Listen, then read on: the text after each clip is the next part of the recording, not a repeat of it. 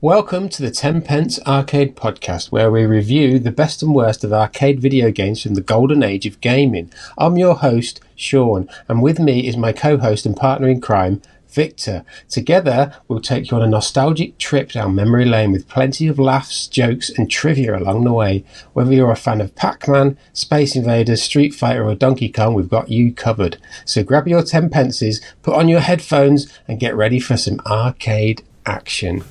That is a load of old claptrap. Where'd you get that from? That was written by Bing AI. Who is this? Who is this mysterious Bing? It's Microsoft's version of the AI chatbot. I've tried it with Google Bard and ChatGPT and Bing AI. That was the one that I like the best, but they're all pretty good. Can we set fire to them and put them in a dumpster? We don't have to do a podcast now. I can just do this. Just dump a load of that in and then say, see ya. It wouldn't change much, would it? I could even be an AI thing now. Who would know? Yeah, right. What I did. You have to give it a brief, and the more descriptive you are, the better it comes up. I'll give you a brief in a minute. Oh, I like briefs. Oops. Right, I write a less than 100-word introduction to an exciting and humorous video game review podcast called the 10 Pence Arcade Podcast. Based on arcade video games from the period of 1977 to 2000, the two hosts, Victor and Shaun, are famous for their banter and chemistry. It said nothing about chemistry. It didn't know. It didn't say anything about acid and alkali and gold and myrrh and all those things. Myrrh is chemistry, isn't it? Yeah, the others did, but that was the one I liked the best. And the only thing I changed 10 it said quarters instead of 10 pences. Ooh. That's the only thing I changed. Why didn't it not say Deutschmarks or Gilder? I don't know. If I put UK, it would have said pences, wouldn't it? Maybe. It fascinates me, honestly, it really does. I don't trust it. Set fire to it, get rid of it. Burn it. Heathen! Burn it! Burn it with flames. Let's get straight into it, Shaun. What have we been up to? Hurt myself. Oof. I hurt myself today. I can see, yeah. I'm not sure. Yeah, there it is. I can just see my poorly hand. I'm a CNC engineer. I make things out of metal. Precision stuff, aircraft mainly, and I was doing a very heavy job actually. There's these like big steel donuts. They weigh 150 kilos each. I was running some massive holes in it, and to lift the damn thing, you can't lift them obviously by the human hand unless you're like Terry Crews or someone. So I was using this like a pump truck crane. It's basically a little wheeled machine with a big like 2-foot square lump of concrete on the back of it to keep the weight down, and it's got an arm which is a hydraulic pump. You can pump it so it can lift things with a little crane, basically a sort of portable crane. And because it's an old silly thing and you've got to push it along, I was moving it through a gap and I didn't realise my hand was on the sort of outside of the handle of it, and it got crushed against a vice on a table. So it sort of banged a cut. It didn't cut it, didn't cleave it. It sort of banged a lump out of my hand, basically. At first I just went, didn't realise I'd done it. I looked at it and went, oh, that's going to need stitches. This was the first thing on the Tuesday morning back after the bank holiday. I was like, for God's sake. And I knew when you hurt yourself like this, because it's a minor injury, it's not like life-threatening or anything silly like that, I'd have to wait for hours and hours and hours to get seen, because obviously there's people with real medical emergencies are going to be before me. So wife came and got me, took me down to the A&E near me, and there's a few people in there, but when I was in there, I got seen within the first 10 minutes. The nurse practitioner there said, oh, it doesn't look too bad. Said, I'm going to bump you to minor injuries, which is just like 100 yards down the road. Because if you wait here, you're going to be waiting 9 hours for a doctor to look at it. 9 hours. Because it was only a minor thing, she needed patching up really. But I had to wait an hour before minor injuries opened at 9 a.m, which was fine. I just got my phone out and just did that for a while. It wasn't too bad. Got in there. Within 10 minutes of being there, I was seen, patched up, thank you very much, out the door.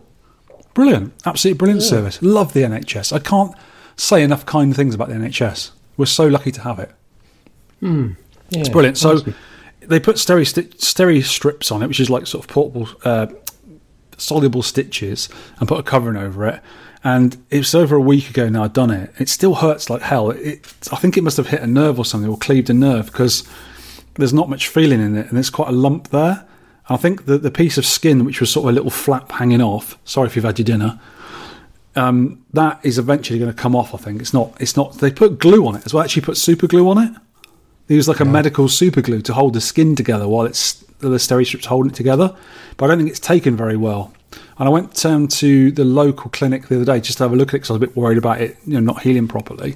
So no, it'd be fine. But that glue didn't work very well. That bit will just come off eventually. Just keep it clean. Keep it, with wear a glove at work or whatever. And it's been okay, but it has slowed me down a little bit from doing like housework and DIY and that sort of thing. But I can still hold a joystick, so everything's cool. Have you got arcade hand? I would have had arcade hand, yes. That's good. That's a good little... It still hurts a bit, but yeah, I'll be all right. Oof. What else have you been up to, sir? Well, we normally do these things in order, but if you spin forward to the pickup section, you'll find out I bought another cab. And we actually spoke about this last podcast, didn't we? I'd bought it by then, and I was hoping it was going to turn up, because I had a bit of a kerfuffle, that's an official word for it, of getting the cab here, because it was in North Wales, in the middle of nowhere. I had to get it up to Glasgow, which is hundreds of miles away. So it's a Vartek Kadet we spoke about as well. So I did mention the toing and froing and multiple hoops I had to jump through to get it to me, but by Jiminy, I've got it now. Yay! So on arrival, some very large Russian-speaking men delivered it, and they did not speak much English at all. And they carried it up the stairs for me kindly, because I sort of gestured them to poke it upstairs for me. They're very kind to do that for me. Really good. I can't remember the name of the company now, but I might put a link on there for people to use, because even though the guys didn't say much, they did deliver it really well, and they delivered it really quickly. And the price wasn't too bad either. And I got them off of can't remember. It's Shipley. It's like an auction site where you put down what you want picking up, where from, where to, what it is, and lots of different mans and vans and people doing deliveries. Look on there, they give you their best price, and you choose the best one. Obviously, the lowest or the nearest one, or the one that can do it best. And it was really well, worked out really nicely. I was happy with that. So it arrived non-working. Boo. It did work when it left. There was a video of it from the seller I bought it off of, and she was very good about selling it, very good dealing with me as well. She I got stressed out about getting it and not getting it and leaving it and trying one more thing and trying another thing. And she was very good, and it all worked out in the end. So I was really happy to have it. So when it came, it didn't work. It's just a blank screen. I said, what's going on here? So I had a quick look at it, messed about with it a little bit. There was a little tiny bit on the back. You know where the vents are normally? I think one of the people that were moving it tried to pull it and broke a bit of the wood on the back. It was a minor thing, though. Those bits always get broken on cabs. So I checked it out, and I metered the voltages on the switching power supply. There were none. There was the AC going in, the 230, 240 volts going in, but there was no 12 volts, 5 volts, minus 5 volts DC coming out of it. So there's obviously something wrong with the switcher. Right. So I don't know what happened there, but I had a spare one on hand anyway. I got a few spare ones lying around. Popped it in, wired it all up, works. Now, it had, it's a very small cabaret-style machine, and I think they made these in the UK. It sounds European, Vartek Kadet. It sounds almost German, doesn't it?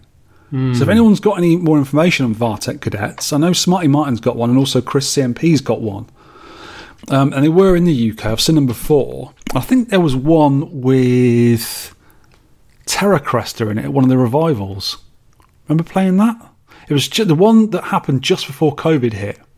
Remember we were there? I remember playing Terra Cresta, but I didn't notice the cab. It was a tiny little cab. I'm sure it was the one it was in. Oh. So when this turned up, it has a Mr. Do, D-U, a bootleg of Mr. Do in it. But this one has handily got an onboard sound amp, unlike the original Mr. Do, which needs a separate sound amp. But this machine already had a separate sound amp in it already. So there's 2 lots of volume controls for it. So on closer inspection, the cab originally had Mr. Do's castle in it, as the original instruction sheet was inside the machine. Now, the front of the cab needed a bit of a facelift, as the front control panel drawer and coin door had been forced at some point in the past. Obviously, people had stolen the money out of it. The control panel was incredibly ugly, with big rectangular star point fruit machine buttons. This is indicative of a UK-built machine of this vintage. So I went to work almost immediately on it, because I was really into it as soon as I got it. I'm like a kid with a new toy. Making a new control panel with a brand new joystick and leaf buttons with micro switches under them, which is the best kind of buttons in my liking. For the ultimate feel, Shaun. This is the same as Taito and Nintendo used to do. If you look at a proper Donkey Kong or a Donkey Kong Jr. machine or an original Space Invaders, they've got leaf-style buttons, but instead of a leaf switch underneath, they've got micro switches underneath. So it's a real soft spring feel to it with a nice click underneath the switch. Feels really good. I also made good use of my new table saw to cut up. I got the original back door off the machine, took it off, and chopped it up. Because it's got a particular kind of veneer panel this thing's made out of, and the front of it needed repairing. I haven't got any of that veneer anywhere, obviously, so I used the back door, which had the same veneer on it, to make the front doors. And then the back door can just have a black piece of wood put on it, because it doesn't really matter about the back door, you don't really see it very much. So clever. Yeah, the front doors were damaged, and because there's two locks in the front, because the way the control panel is actually a drawer. So you undo these two locks at the front, pull it out, and that's where the PCB is. It's quite smart, actually. There's two switches under there. One turns the whole machine on and off, and the one on the right actually flips the monitor. It's got a yoke switch on the monitor.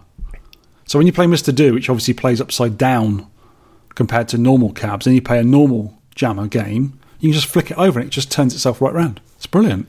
Oh, that's really handy. All cabs should have this on it. I also rewired the cab as it was made for running Universal games, which is the same number of pins as a jammer setup, but wired completely differently. So it's now jammer standard. I also added a second button to the control panel because it only had one button either side for playing Mr. Do. That's all Mr. Do needs. But I need two buttons for most games. Put another button on it. I did have some white T-moulding coming for it too, and that arrived, but for some reason the seller on UK VAC didn't realise it's actually smaller than the standard stuff. He thought it was normal stuff. So when it arrived, I thought, that's too small. And he's been really good about it, and he's going to take it back and give me my money back. I'll have to get some white stuff from somewhere. Because what I've done with the theme of it is black and white. So it's got white buttons, white ball top, it's going to have white T-moulding, and everything else is black. It looks really nice. I really like it. But for me... like a goth cab. It's a goth cab. Ooh. Ooh, what goth games can I put in it? What dark games can I put in it? Vertical orientations. Must be something. Put Death Smiles in it. That's horizontal, though, isn't it? Yeah. And Ghosts and Goblins, that's horizontal. Ooh. I could put Monster Bash in it. Oh, yeah. Yeah, that's a good little. I think I've got that on my Pi jammer thingy setup, which is a Jammer Pi on there. We'll talk about different systems a little bit later, actually. Ooh. So I do have to sit down to the cab. I had to get a nice tall stool for it because it is a very small cab. It's even lower than an ISIS cab, which I've got a few of, and it's even slightly lower than my trim lines, my Taito trim lines. You know how small they are? Yeah. It's smaller than that. It's about another 4 inches lower on the control panel. So when you sort of look over it, your hands are right on and the control panel is only about 4 inches deep. It's a very small little thing. But when you sit at it on a tall stool, it's really nice. I'm really pleased with this one. It's a keeper, and I've been playing it a lot. Do you still make the control panels at work? Can you still do them at work? I actually do them at home now, because I've got enough tools at home. I've got a table saw, pillar drills, step drills, routers, all that sort of stuff. So I can do most of the stuff at home. Have you got that one that makes biscuits? Have you got that? I have, biscuit jointer. Oh, that'll be good. I was going to use that, but in the end I didn't. I just screwed the front panel on. Could you join together a custard cream and a bourbon? That would be against nature and against God. They might be nice. A cuss borb. A borb tard. That sounds wrong. Another arcade bit of stuff I've been doing, a little bit of DIY. This really wore me out the other day. It's probably my back hurts this week. You know, I've got 2 grey Jalico ponies. My original ones I got from one of the arcades in London. It used to belong my to the little Trot. pony, you My just little want ponies. to own me. Pardon? Own me. Oh, I thought you said something else then. No, Lord. So I've got the original ones, which are never going anywhere. They're going to be in my possession until I die. I love those cabs. They're never going anywhere. And I bought 2 white ones a little while ago, just before I moved to Scotland, as I moved to Scotland, actually. And since then, I didn't use them at all because the monitors that came with them, the tubes were completely worn out. They were really dull pictures. You just couldn't use them. They're rubbish. And I'm trying to find new monitors for them, just tubes or whole monitors. It's been very, very difficult. I picked up one Hantarax Polo, which is a very standard one. I managed to get that in there. It's a slightly different shape to the ones that were originally in there, which were Polo Stars. And the other ones, which have been languishing, doing nothing for over, nearly 2 years now? Year and a half?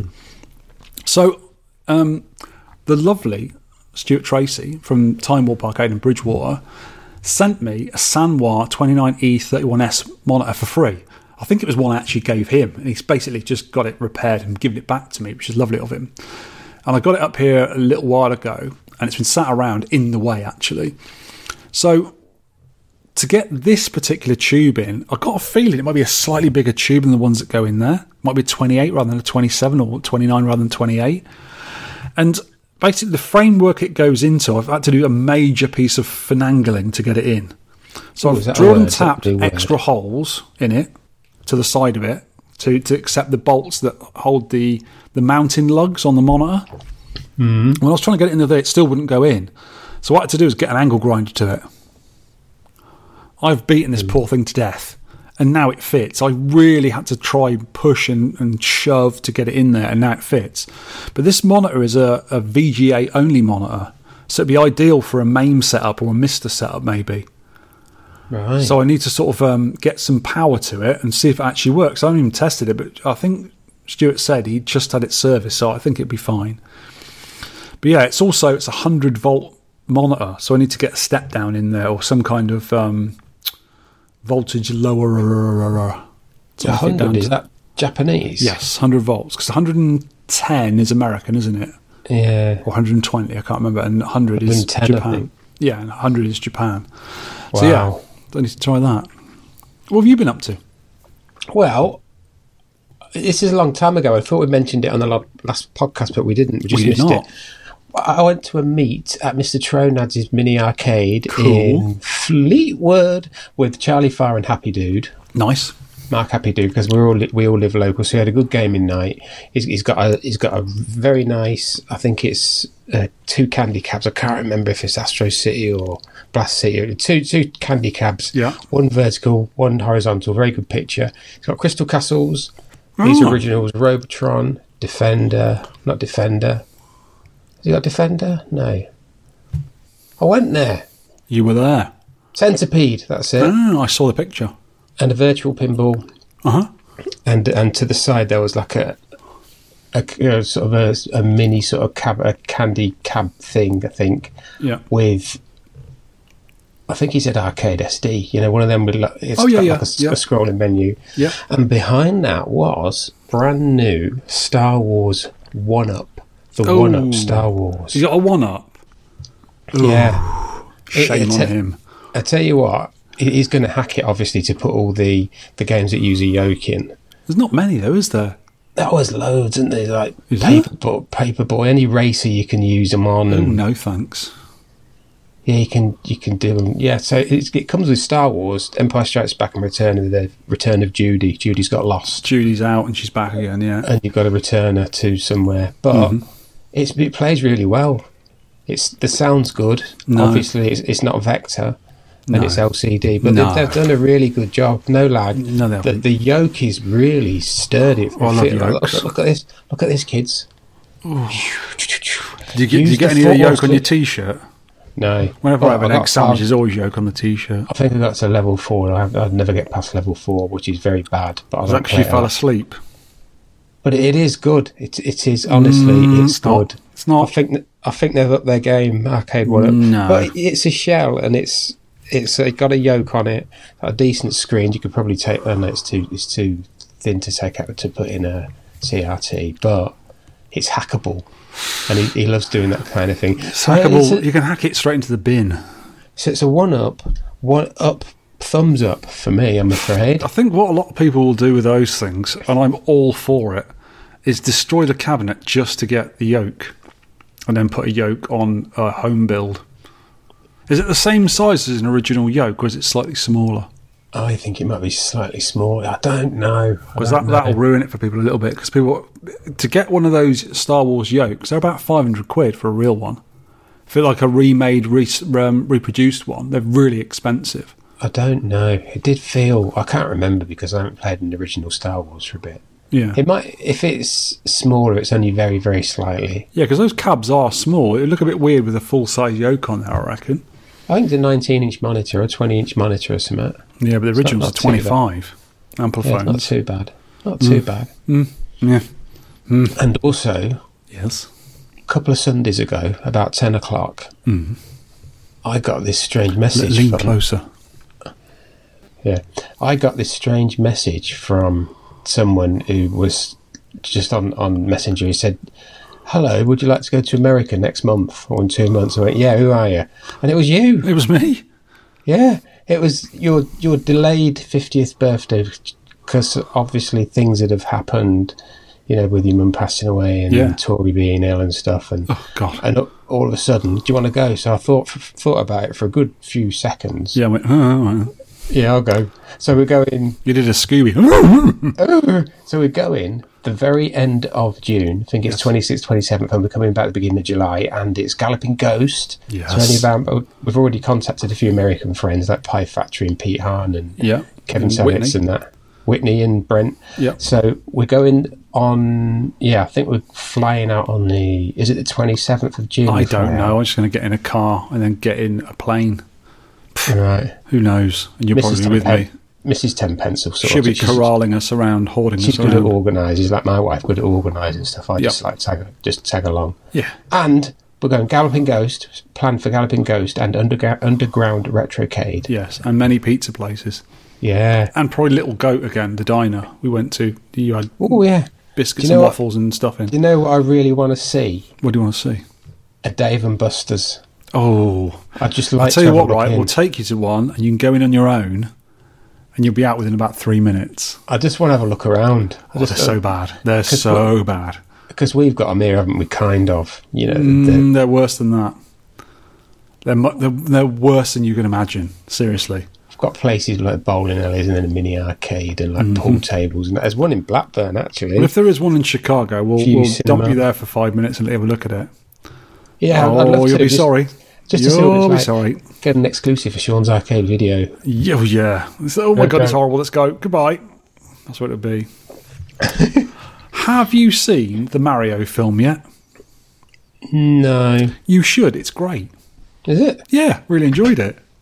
If you have played the games and like them, which you should do because they're brilliant games, you'll get lots of it. If you haven't, it's just a fun, colourful, daft film with not much of a story, but it's still great. Love it. I think it was really good. I really enjoyed it. Jack Black, of course, steals the show as Bowser. He always does in whatever he's in. It's a lot of fun. I really enjoyed it. I particularly like Charlie Day as Luigi as well. Who is? Charlie Day. He's Charlie in Always Sunny in Philadelphia. Oh, he's good. Yeah, so he's really, really good. I really enjoyed it. I thought it was brilliant. Absolutely excellent. Another thing we talked about just earlier, actually, we'll have a quick chat about it now. When I got this new cab, right, when I got it all sort of running together and running nicely, I thought, right, I'm going to put a PCB in it and leave it in there for a while. I have a selection of little PCBs to go in there. The ones I've got left I want to keep. So I've got all my PCBs out, which were in loads of boxes by the side in this room, and I've tidied them all away now. I was basically trying these PCBs. I think, right, I'm going to sell that one, I want to keep that one. So there were so many that had problems. It's one of these things with PCBs, and it's really getting me down now. I do like playing the original games, but a lot of them, if they're not in an original cabinet, I think I'm happy with emulation. Whether it be FPGA, Pi, computer, whatever. I don't really mind that much because I'm not going to be making world records. I'm not going to be, flogging them to the public saying, no, this is an original arcade, blah, blah, blah, taking people's money. It's just for my own amusement.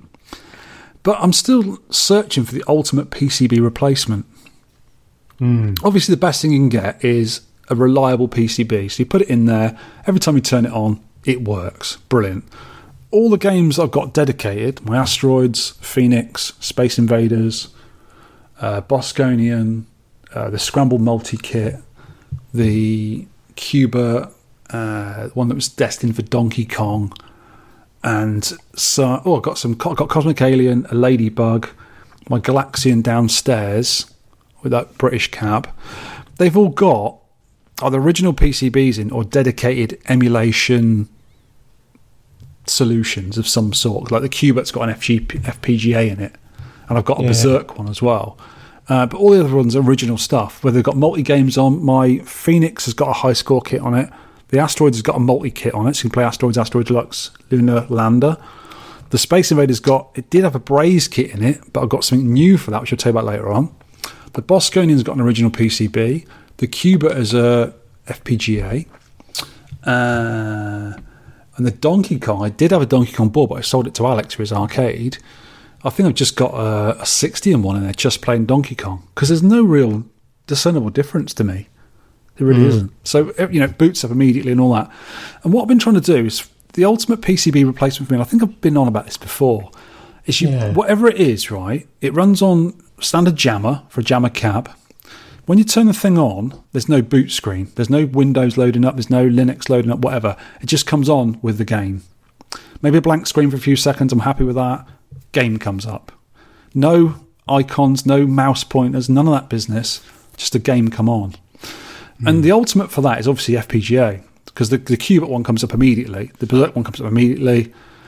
All that sort of stuff is absolutely. If you can get the Williams one, that's got all the Defender games on it and Joust and all that sort of stuff, and they're brilliant because they play probably as close to the PCB as you're gonna get. They really are, and they boot immediately. And you can have them playing one game at a time, or a menu screen or whatever.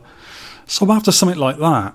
And ideally, I'd have one for each of my cabs. I've got a few jammer cabs which have got different games in. Obviously, some are themed for a game and they stay at that game all the time.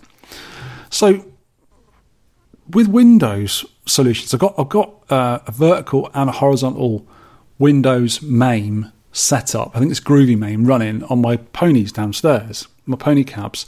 But they obviously take a little time to load up, even with SSDs and reasonably quick processors for what they're doing. They take a little time to load up, and you can sort of tell it's a PC in there. You know what I mean? You can see a mouse pointer for a few seconds and all this sort of gear. Yeah. So I'm trying to get away from that. Now, you've got the good old 60-in-1, and you've got the 19-in-1 horizontal, which are quite good for what they are.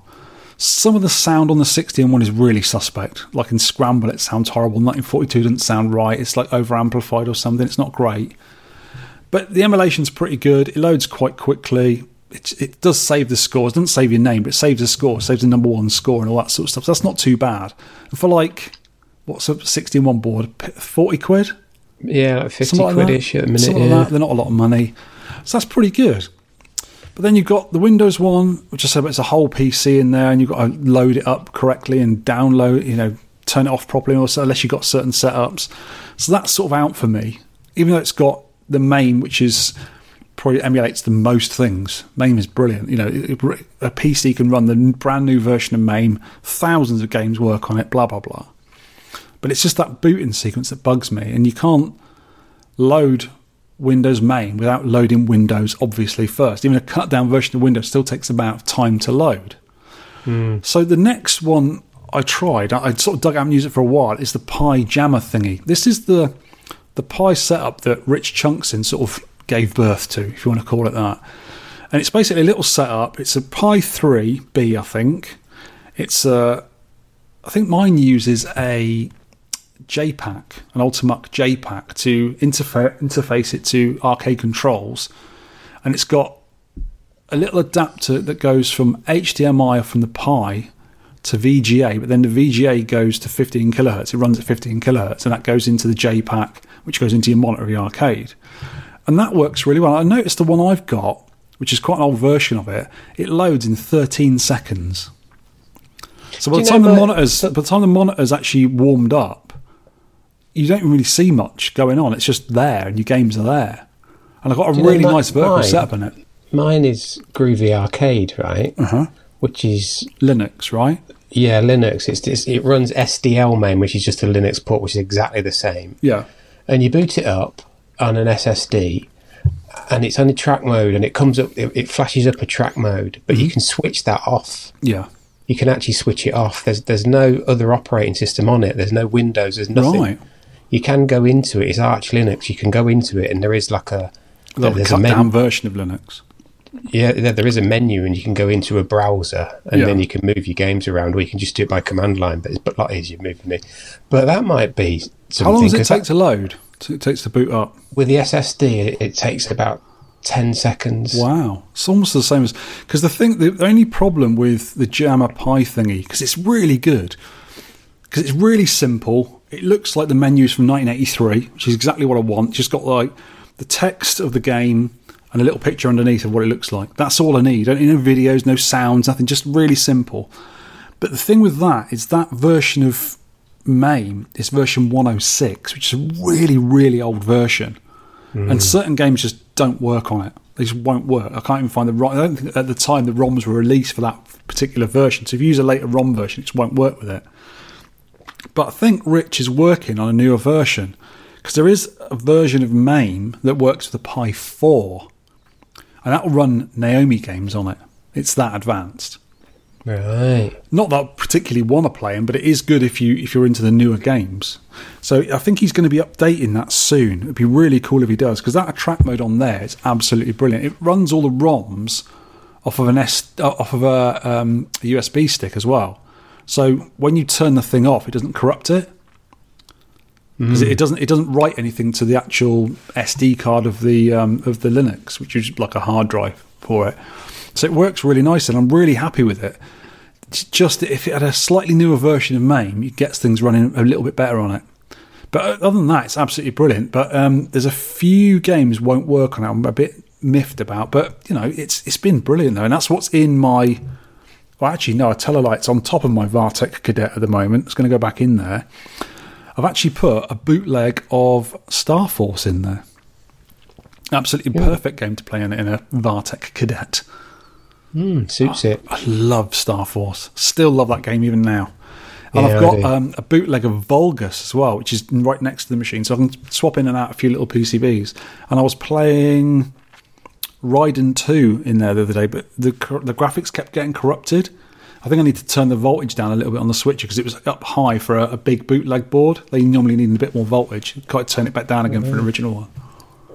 But yeah, I've been really into that, but I'm still looking for that ultimate PCB replacement. It'd be nice to have a little jammer board, a tiny little thing, because they're always going to be tiny nowadays, with enough hardware on it to run MAME games without any kind of operating system or whatever, or a very, very cut down OS just to get it running. Because I remember early-ish in MAME, when it used to run on MS-DOS, you could run, I can't remember what version of it now, it was an old DOS version of MAME front end, and it was just like a text in with a few pictures on it, really simple looking, and it used to run through DOS. So you turn the computer on, DOS would load up almost instantly off the hard drive, and it'd just be there. So if you actually reset the back of it, it would just blink and it was back on again. It was that quick. But obviously that older version of MAME running on DOS, half the ROMs nowadays wouldn't work on it.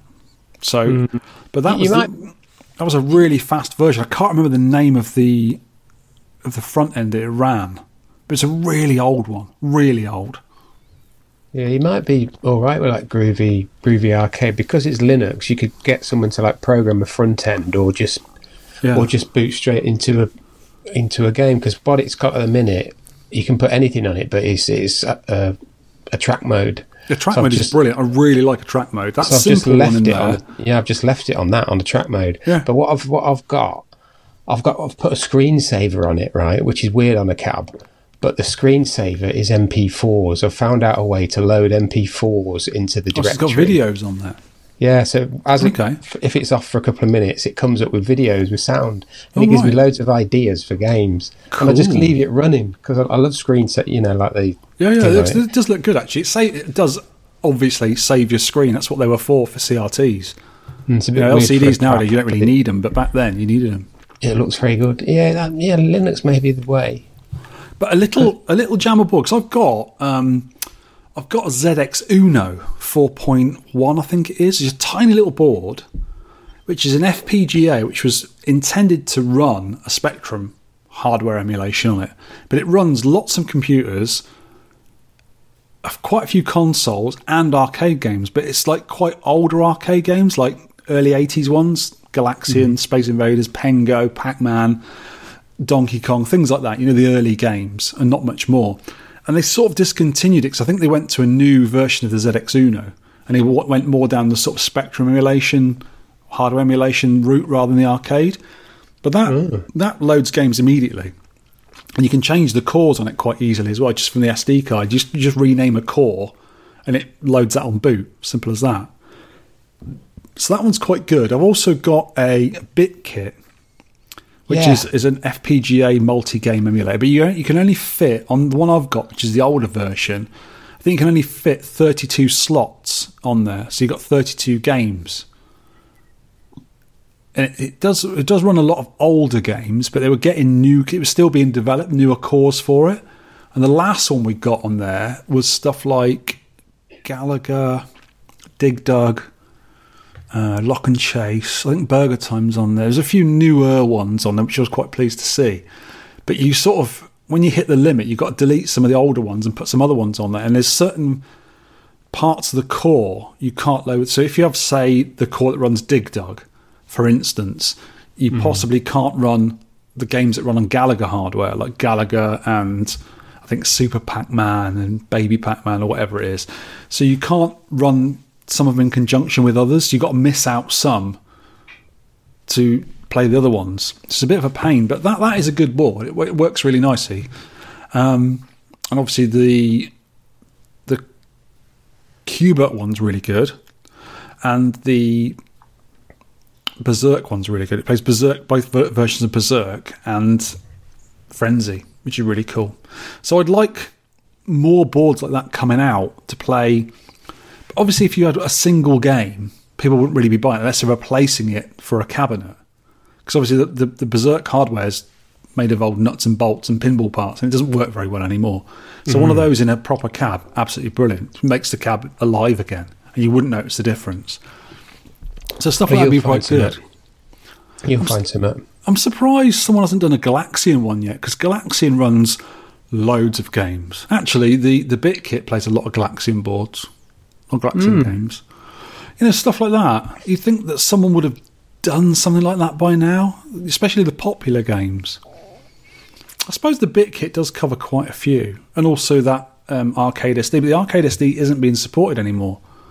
And luckily the BitKit now and again does get some updates. But that's the problem. It's people keeping it up and keep going on it. Because I'm sure that thing could play hundreds of games if they could, get the cores working on it. And obviously, I'm looking at it, there's a Mister as well. And Mister is an overkill because Mister can do so many things.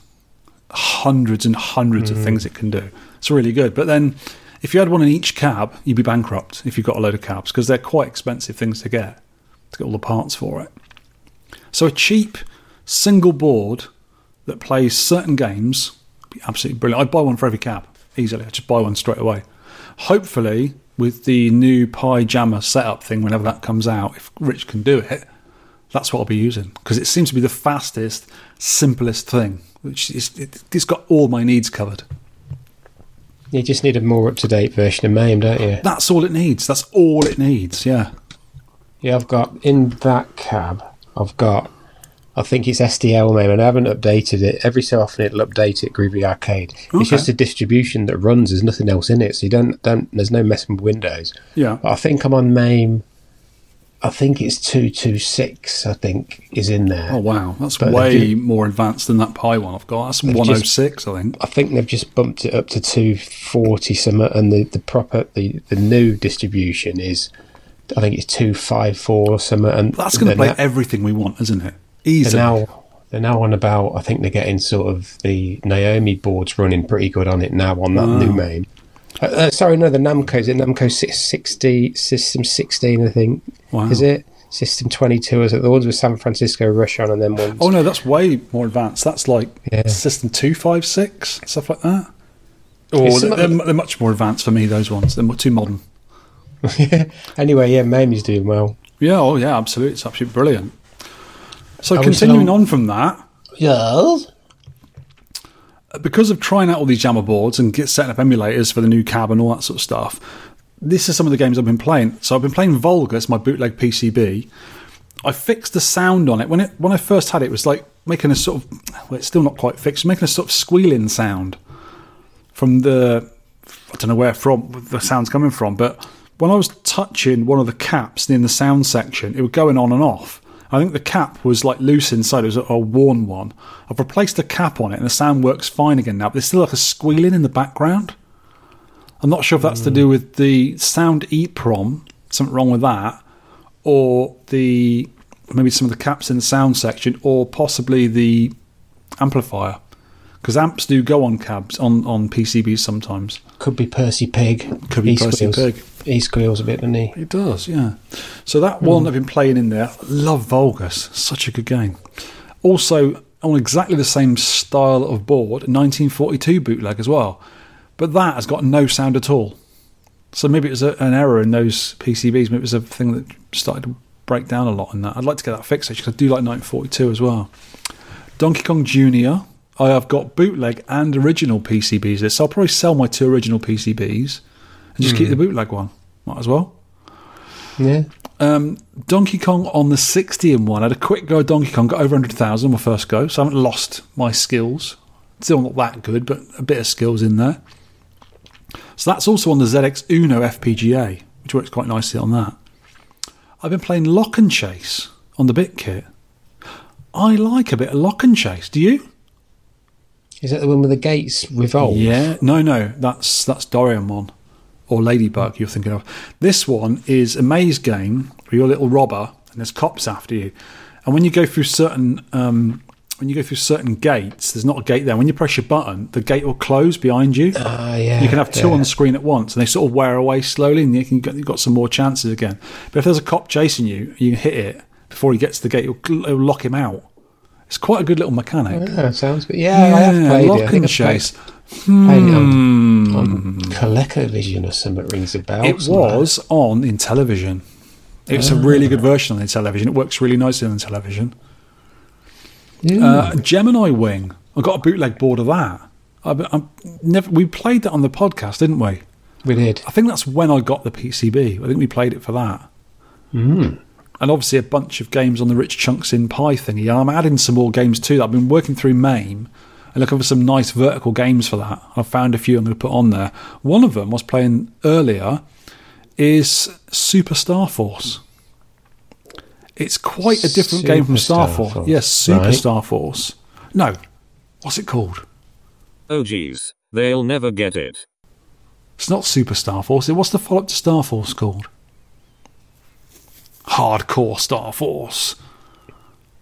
Mega Star Force. It's something Star Force anyway. I can't remember. It's the follow-up to it. I told you. It's Final Star Force. You wet idiots. It's not so much an old school... Yeah, mine has. It's not so much an old school Star Force game like Star Force is, like, Vulgus, 1942, that kind of shooter. It's more like a kind of Twin Cobra kind of thing. You've got different power-ups in it, you've got a lot of enemies shooting at you, a lot of tanks and stuff. It's very similar to Twin Cobra, Ride and that kind of game. It's not a bad little game. Yeah, it's coming back to me. I can't remember what it's called. It's something Star Force, isn't it? I bet you remember later on. Yeah. Mega Star Force? I can't remember now. Harumph. Star Force Returns? I don't know. We're getting old. Super. It's painful, Shaun. It's painful. Listen to you. Sexy Star Force. Sexy Star Force. Yeah. That's it. That's going in the notes. Sexy Star Force is what I've been playing. That'll do. Right, what I've been playing is the featured game, and lots of it. We'll talk about that later. I've been playing very little of it.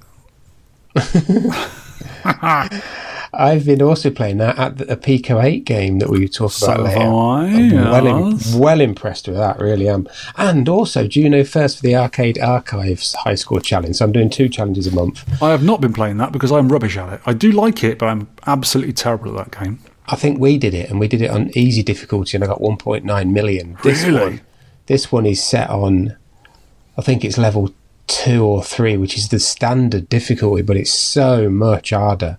You get basically, if you haven't played it, it's a vertical defender, isn't it? It is almost, yeah. It's such a great game, but I am absolutely terrible at it. I might have to play a bit more to get back into it, but I do like it. It's a great little game, but it's hard work. So what I did, I was, you call it flow state or whatever, but I was in the zone and I was just playing. I weren't even looking at the score. I thought, don't look at the score, just play. You weren't even looking at the screen, you were cutting your toenails or something at the time. I was having a brew, and I got 801,000. Well done. 800,000, so I'm currently first. No, Mr. Berserk. Mr. Berserk has beat me. He's got 1 million. He's Berserk, my lad. It rolls at 1 million, so he's got like 90,000 or something, 1,090,000, something like that.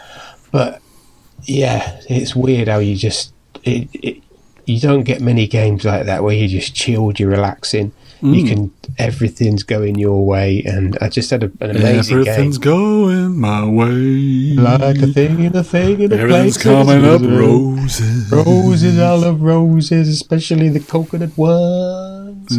Right, the next thing. Do you know Greg Mott?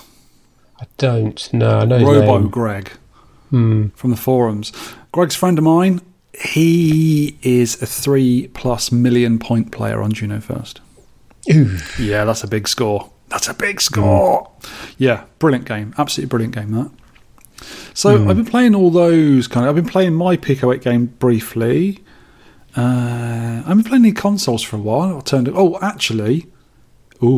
been playing a console game. I'll talk about that later on. I'm going to do a little review of it, actually. Modern game. Yeah, not that modern, but modern, i.e. new. Arcade news. Oh, what is this news? Is it news? Tell the listeners what it is, Shaun, and I will give it some grief. I'll just put Atari releases replica PCBs for Black Widow, Gravatar, and Major Havoc. Yeah. And what are they? Why though?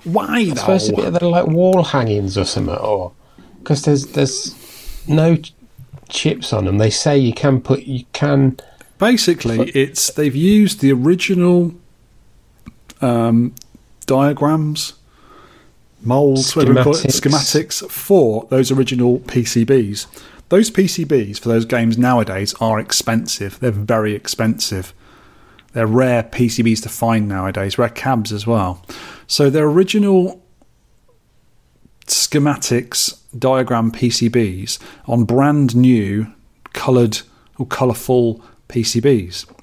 Apparently, if you can get all the bits, all the chips, all the resistors, all the capacitors, all the diodes, blah, blah, blah, all the EEPROMs to go on it, it would run the game on an actual cabinet. Whether anyone's tried that or not, who knows? I bet they haven't, because you could probably pick up a PCB for cheaper than buying that. It's $250 just for the PCB. $45 just for the blank piece. Do you know of how thing. cheap it is to get PCBs printed in China? £6. It's not very much. Seriously.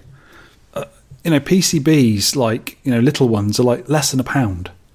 Seriously, they're nothing. Because there's companies like PCBWay and stuff in China, big companies. If you draw out a PCB, they'll print it for you. So you could, if you had the rights to use those schematics, you could get one printed yourself for a lot less money than that. But I think they're really stupid, because the reason they're selling them is they're intended for wall art.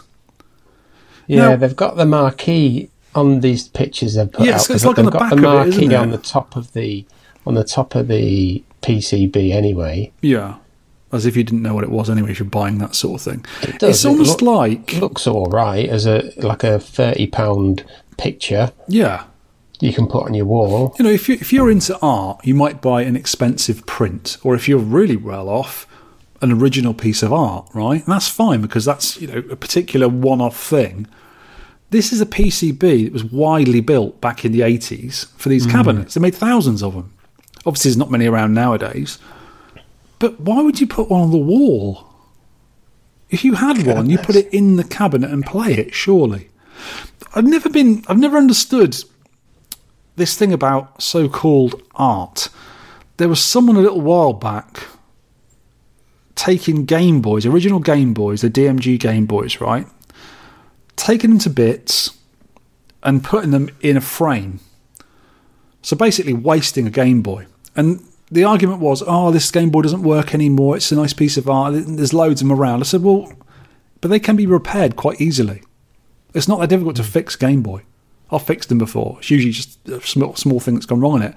And it seems like a waste. Why didn't they just reproduce the parts? You can reproduce the PCB. You can stuff it full of parts or leave it bare, whatever. You can get replacement shells for Game Boys. You can get replacement screens. You can get replacement buttons. Everything is replaceable. Why ruin an original one when you can play it? Give it someone to play. It was really weird how they did it, and it seems like this wall art is a big thing. I've never really understood it. No, I don't get it. I don't see why they have to explode these consoles so you can see the insides of them. If you want that, get a clear case and you can see it while you're playing it.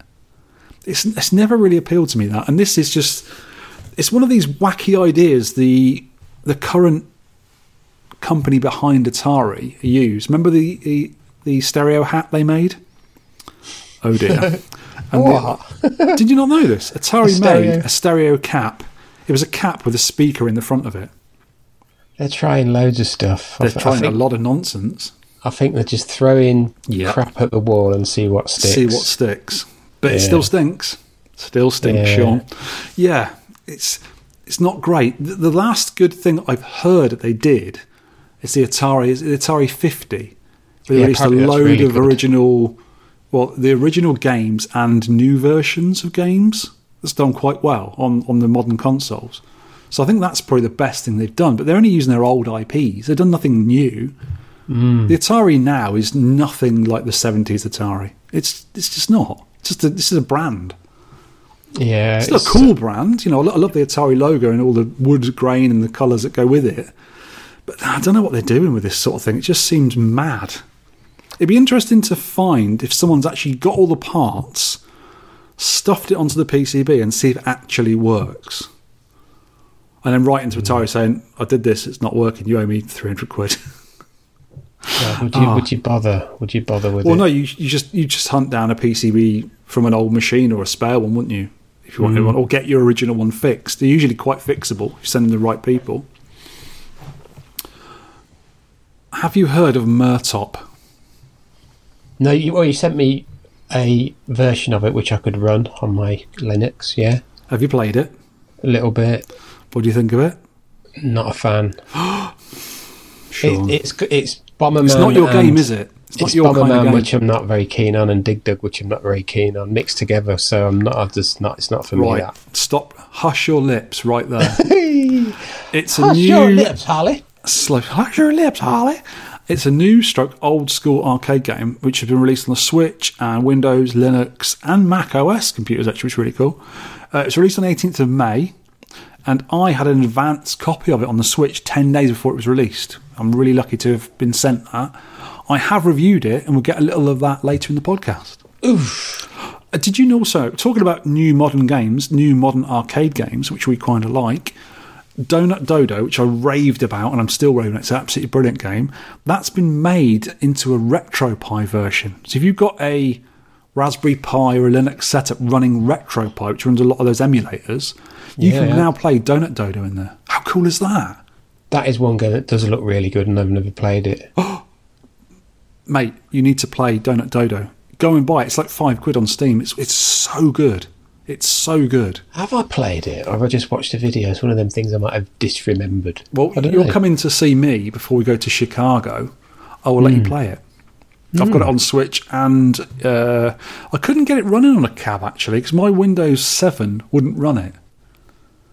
But now RetroPie runs it. I might have to get a Linux set up on a Raspberry Pi and play it in one of my cabs. Awesome. Yeah. So It's going to be an arcade game, isn't it?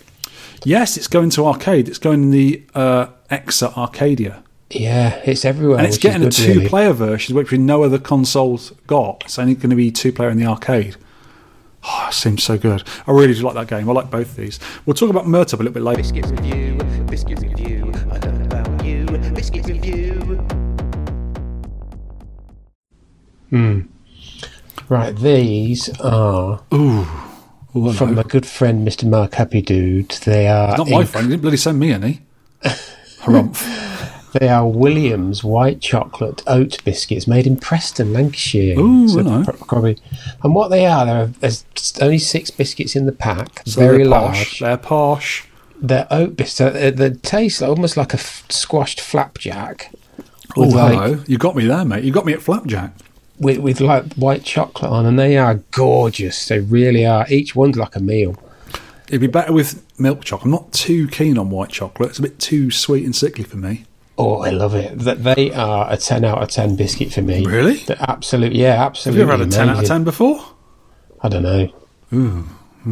Actually, all the biscuits you say are 10 out of 10. Yeah. Well, fair enough. They do look good, actually. Yeah, they're amazing. Bring some when you come and see me. See, that packet's ripped. It is, because you just gobbled your way into it, didn't you? Look at this, kids. They were in 2 packs of 3, and the packs were glued to the bottom of the cardboard. So you just savaged your way into it. A little bit of glue. That's weird. So I had to rip them off. Yeah, that's why the didn't stop you, did it? Did not slow you down. No, sorry about that. Don't know what that was. I was getting quite excited then. Yeah. Recent pickups. So this, well, everyone knows now I've got a cab, exclamation mark, exclamation mark, exclamation mark. I said a little while ago I'm done with buying cabs and I've got everything I need. How wrong I was. I bought that cab a little while ago, which I'm sort of maybe get rid of soon. Not sure. Because it's in the front room and it's not going to be able to go up here. There's no room for it. The Vartek Kadet is staying. It's pride of place already. Got it right where I want it. It's a lovely little thing. I've also got a new Space Invaders multi-game. We talked about multi-games a little bit earlier. This is the new Phil Murray Space Invaders multi-game, and it's a doozy. It's got different games to that on the Braze kit, which I've also got, and it's got one called Invaders Revenge, which is as hard as concrete nails. It's so hard. Have you ever played it? Is it the Zachariah one? I don't know what it is, but no, I think it was an official kit for a Space Invaders cab. But it plays lots of different versions of Space Invaders, some obscure ones as well on Space Invaders hardware.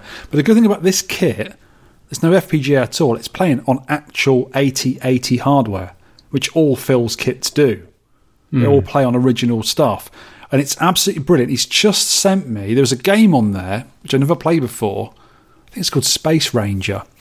And it plays upside down, and there's no way of turning it round.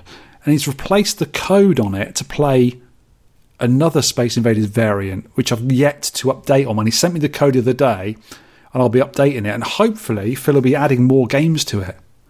And he even said, I asked him tentatively if you could get Space Fever, Nintendo Space Fever working on it, because it's the same 8080 CPU, and he said, technically you could, but it'd be very difficult. And I said to him, oh yeah, I bet you can't. And he went, years ago I would have taken you up on that, but I'm not going to now. I went, all right then. I sort of dared him. I've done that before, and he came up with this Scramble hardware, which is one of my favourite kits. It's so good. See, I got that, and it's really good. I'm really used to it. I just like playing those older variants of games. They basically play Space Invaders, but there's different versions. They've all got little extra little weird bits in and bootleg versions stuff. I really like it. Really enjoy that. And on original hardware as well. What else have we been getting? I bought that new switching power supply for the replacement of the Vartek one. But not a lot else, really. No. Right, I've got 2 reverse pickups and a pickup. Oh, right? go on. Reverse pickups mean you've sold something. I've sold my Vectrex. Is that the one I kindly gave you? Yes. You turd. But you weren't really using it, were you? No, I thought, right, a bit of nostalgia. I'd love to play it, and I got it back, and all I played was Mindstorm and the built-in game. and the Asteroids versions of the Asteroids version. And I played Chris CMP's is it Frontier? Yeah, brilliant game. I played that quite a bit, but I don't know. It's just I've got no kind of love for it anymore. It's very weird. Yeah, because you are like a 2 million point Mindstorm player. You're the best Mindstorm player I've ever seen. I can just play it for indefinitely. Yeah, you can play it. We were talking at one of the revivals years ago. We were just chatting there for about an hour, and you're just playing it without even looking at it, basically. And I was like, "This guy's some sort of savant." I played it so much as a kid, and I still like it. But I love it. I switched it on at Christmas and showed it to my brother. He says, "Oh, I remember that. It's really good." Oh, cool. And then I haven't touched it since then. And then I switched it on the other day, and it got like vertical claps or whatever for all bugger. And you sent me the spring to fix. You sent me a couple of your controllers, didn't you? Yeah. But you sent me a spring to fix the original controller. Yeah. And I never did that. What are you? I'm a cretin. You're a trombone. I'm a cretin. It's like a buffoon, but it's a trombone version. It's just not. That's the noise I make when I see you. And then Mr. Mark Happydude said he's desperate to find one of these, and I thought, well, why not? I've got 4. Why not give it to someone or sell it to someone that is really going to appreciate it and look after it? And because it's just been sat there gathering dust. And the money you make on that, spend in Chicago. I have to, I will do. Cool. So I've sold it to him, and in a couple of days he'd fixed Tronads had helped him. Yeah. It like done some. I don't know. He's recapped a few bits. So they normally need normal electrolytic caps and integrated caps changing on them. That's the thing that usually fails, and also the sound chip, which is an AY38910 sound chip, fails, and that usually takes out the sound as well as the controls. So if you've got a controller that's not working, it's usually the sound chip that's gone, and they're very common problems with Vectrex. I've fixed a few before just by chasing those little things. So he got that working, and then he got the joystick working. Cool. And then someone gave me what's the Pi version of the Pytrex.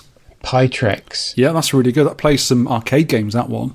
And I got a Raspberry Pi Zero, and I never did anything with that. Yeah. So he's got that working with all the games on it. So he's making good use of it, far better than I could use. So I'm so pleased that someone's using it, and it's not just sat. It's weird. I thought I would get into it, but it's just not there. And you're going to send me back my Vec Fever, right?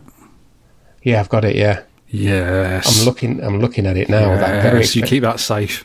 I didn't give him that because that's very expensive, isn't it? Yes. That's not going anywhere. That's going with me. That is. Hopefully, I've got someone who's very clever looking at my scope tracks. Now, a scope tracks I got a few years ago now, and it's basically a remade PCB, brand new, reprinted, slightly jigged up version of a Vectrex. So you populate it with parts, and the idea is it's a Vectrex with proper hardware, same as a Vectrex. It's got some slightly newer bits on it, but basically the same thing.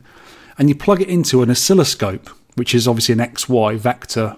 I've seen screen. Pictures of this, I think. And it plays original Vectrex on a scope. But I haven't got a scope. I've never had a scope. I bought it thinking I'll get one for it, and I'll make a little mini Vectrex. And I still haven't got one now. But what Jim Watt did, the guy who lives in Glasgow here, a very clever guy, he made an interface which you plug an original Vectrex, or in this case a scope Trex, into, and you put that in an Asteroids cab. So I can play Vectrex on my Asteroids cab. Right. And all the games on the Vec Fever, I can play Star Wars on there, I can play Battlezone on there, Black Widow, loads of arcade games on original Vector hardware. But the thing is, when I built the scope tracks, it never worked properly. I must have done something wrong, and the controls weren't. There was a few missing controls that weren't quite working.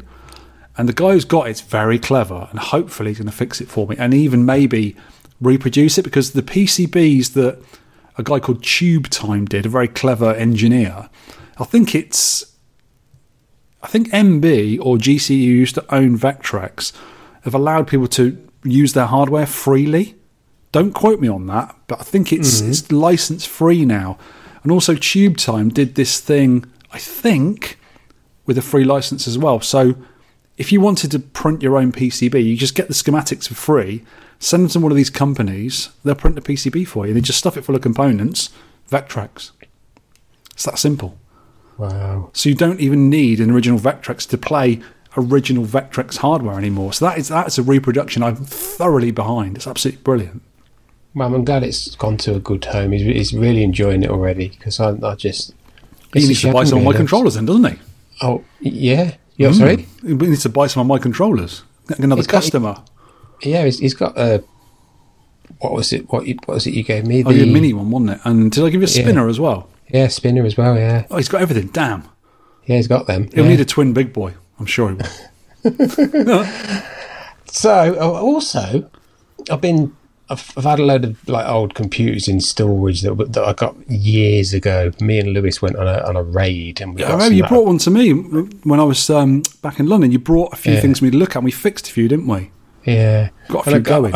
I got 2 Acorn Archimedes, right, 3000s, and I got one of them running, and it's very hard to get a picture. There's some bizarre pinout on us. Oh right.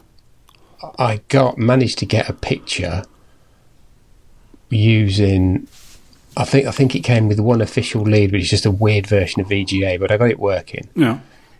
So I put that picture up, and then I put it on an LCD, and I put it on a CRT, and I said, this is it, this is working. It's coming up with errors, but it's powering up. Took a picture of the power button. 237 quid it sold for. Is a 3000 a particularly good Archimedes? Because they had Archimedes in my last few years at school. They used to run CAD software on it. It looks like a big Amiga kind of thing. Yeah, really. It's a 16-bit processor, like an Amiga or an ST or a 68000, an X68000. It's a 16-bit processor. But I never really used Archimedes. But obviously there's new versions and higher versions with more RAM and more storage and more, faster processors and stuff. I think a 3000 must be quite a high-graded one. Yeah, I think so. That's all not familiar with those. It's all money for Trip Chicago there. Cool, absolutely brilliant. I have actually got a pickup. Is it an arcade-related one, or is it just biscuits again? No more biscuits. I've tons of look at it is an arcade one. This is the first, isn't it? Go on. Yeah, it is. Well, it kind of is. It's a Pandora's Box 10th anniversary edition. Did you open it and loads of them things flew out? Yeah, you should never open Pandora's Box. Don't open Pandora's Box. Unless you got some screws and you don't want to. Yes, but it's. I did a review and I put it on different places, so I copied and pasted it here. Are you ready? This is not AI. This is me. Hey kids, I thought you'd be interested in a quick review of the latest I put it on an arcade chat somewhere. The Pandora's Box 10th anniversary edition, right? What it is, 5,100 games, a lot of console stuff. I've only got 4 buttons on my cab, so I couldn't play SNES games properly. Right. I can play Mega Drive games, all right. Cool. It's got light gun support, it says, but I haven't been able to test that because I haven't got light guns. You just be able to plug them in. Yeah. It's kind of an 80-20 mix in between horizontal and vertical, because Pandoras are meant for TVs really, and it's got a lot of console games. You're all horizontal, aren't they? Yeah, so there's not a lot of, I'd say 20%, even less of vertical. It's got search, save, difficulty, auto fire, button mapping. It's all very rudimentary. You can, if you change your difficulty settings, if you're not careful, you change your difficulty settings of every game on the machine in one hit. I did a factory reset. And there's Wi-Fi with it as well, but I don't know what that must be for over-the-air updates, I would think, and wired. It's got this is very good for it. It's got 0 lag, as far as I can tell, with all horizontal games. I can't tell any lag with horizontal games. Okay. It's really good. Yeah. There is some judder on some of the games, not exactly lag. I noticed it on Ghosts and Goblins, I think. I noticed a bit of judder. But most of them, there's nothing. It's really, if you're going to play horizontal, you're fine. Right. But some of them, the 3/4 screen, like vertical orientation. Yeah, vertical. That some of them are bad. Yeah. It just must be built for horizontal. Like, do you know the one I used playing terrible. The game I used to play on versions of MAME to see if there was any judder or screen tear, and was Pac-Mania. That one plays horrible unless you've got a really good setup. I think they've sorted it nowadays on the new version of the MAME now with the different version, the video settings, but back then it was always really choppy. You could almost see it sort of jittering along, and that was one I always used to use. So have a look at it. It's got Pac-Mania on there. Try that and you'll see how bad it is then if you use that one. It's a good one to test. Wonder Boy I always thought was bad. Yeah, it was, wasn't it, on MAME? So a single screen game like Pac-Man plays fine. Yeah, but when perfect. it starts vertically scrolling, some of them, like there's this one is the arcade one because it's got a jammer edge. There's one called the family version, which is, you can just VGA it, and that's got folders you can go into and put your own ROMs in that version. Oh, right. So it's basically a computer in a tiny form factor, isn't it? Yeah, I don't know if you would, but it's weird because some of the games, I know you can tell there's about 5 really old versions of MAME, like there's Advanced MAME 3, which I think is 106. Yeah. And there's like Final Burn Alpha, but it's an older version. It sounds like the versions that the Pyjama runs. Yeah, I think it is. It's very similar. I bet you it's a version of Linux on that box. It must be a cut-down version of Linux. Because that's usually what these things are, aren't they? You can always tell what versions it's running because there's not many cave games on it. Yeah. So does the cave games run all right? Like Dodo Patchy runs all right. So that's vertical as well, isn't it? Yeah, some of them are just pants, really bad. Yeah, that's the problem with these things. Juno First is terrible. That's the problem with these Far Eastern... Because basically it's a knockoff, isn't it? Yeah. None of these games are licensed. They're basically illegal, really. Sort of grey market kind of thing. But what the problem I have with these things is there's never really any quality control. They haven't been tested properly by people like us to say, no, you need to tweak this, you need to make that better. They just knock them out in their thousands and sell them for 50 quid or whatever they are. How much was it? It was 100 quid delivered. Oh, really? It's quite expensive. Yeah, it's like top of the range. I think it was 84 quid and 16 quid postage. Okay. I remember you said, it said a month delivery, but you said they normally come quicker, and it was AliExpress. And if you get single items, they're quite quick, yeah. 0 and 2, yeah, but so if you want horizontal, like you want to play the Simpsons or Turtles or loads and loads of fighters, like King of Fighters. There's usually about 12 versions of it and stuff, haven't they? More than that. King of Fighters 98, there's 10 versions, King of Fighters. God. So there's loads and loads of fighters. It'd be perfect, but just not for me because I like my vertical shooters. The thing is, with those, it also happens on multi-carts for like SNES and NES. There's thousands of them out there. There's thousands of Famiclone cartridges, and what you usually get is 5 or 6 hacks of the same game, and they just do it to make it 1,000 in one game, and it's not really. There's 50 games on there or whatever, and there's just 10 of them of the same thing, or graphical hacks, or faster version, or whatever. Mario 9 or something silly like that. And that's exactly what these things do. Because I remember there's a multi-cart Neo Geo cart, a yellow one. And it's got all the fighting games on there. Lots of, like King of Fighters, I think 98 was the first one, up to 2013 or something. And there's 20 of them. And if you're into that game, you're into the new versions, they are different and you'll notice the differences. But to people like us who just have a quick fight on something, we wouldn't tell the difference. No. It'd be nice if they had, say, 3 King of Fighters and then a Last Blade and then, something aggressive to Dark Combat or something. It's different fighting games, but they just tend to put the same kind of thing on them over and over again. It's really tedious. I've written here, if there's 5,100 games on it, 2,100 are Final Burn Alpha in MAME, so the other 3,000 are console stuff. I thought you were going to say 2,000 of them were King of Fighters games. There is a lot of that. It's a great pick up and play if you like your fighters and you want to get your mates around and that. It is really good. Yeah. There's some weird stuff like on the Mega Drive version, there's no Thunder Force on it, which you think it would have, but it's got Sonic. Yeah. Classic shooters are not on there, but it's maybe they just rammed a load of stuff on, like you say. Yeah, they just grabbed a main. They probably just grabbed some ROM packs from the internet and built them into it. I don't like the look of the menu system. It's very similar to a lot of those modern XXX in one cartridge things, aren't they? They're very similar.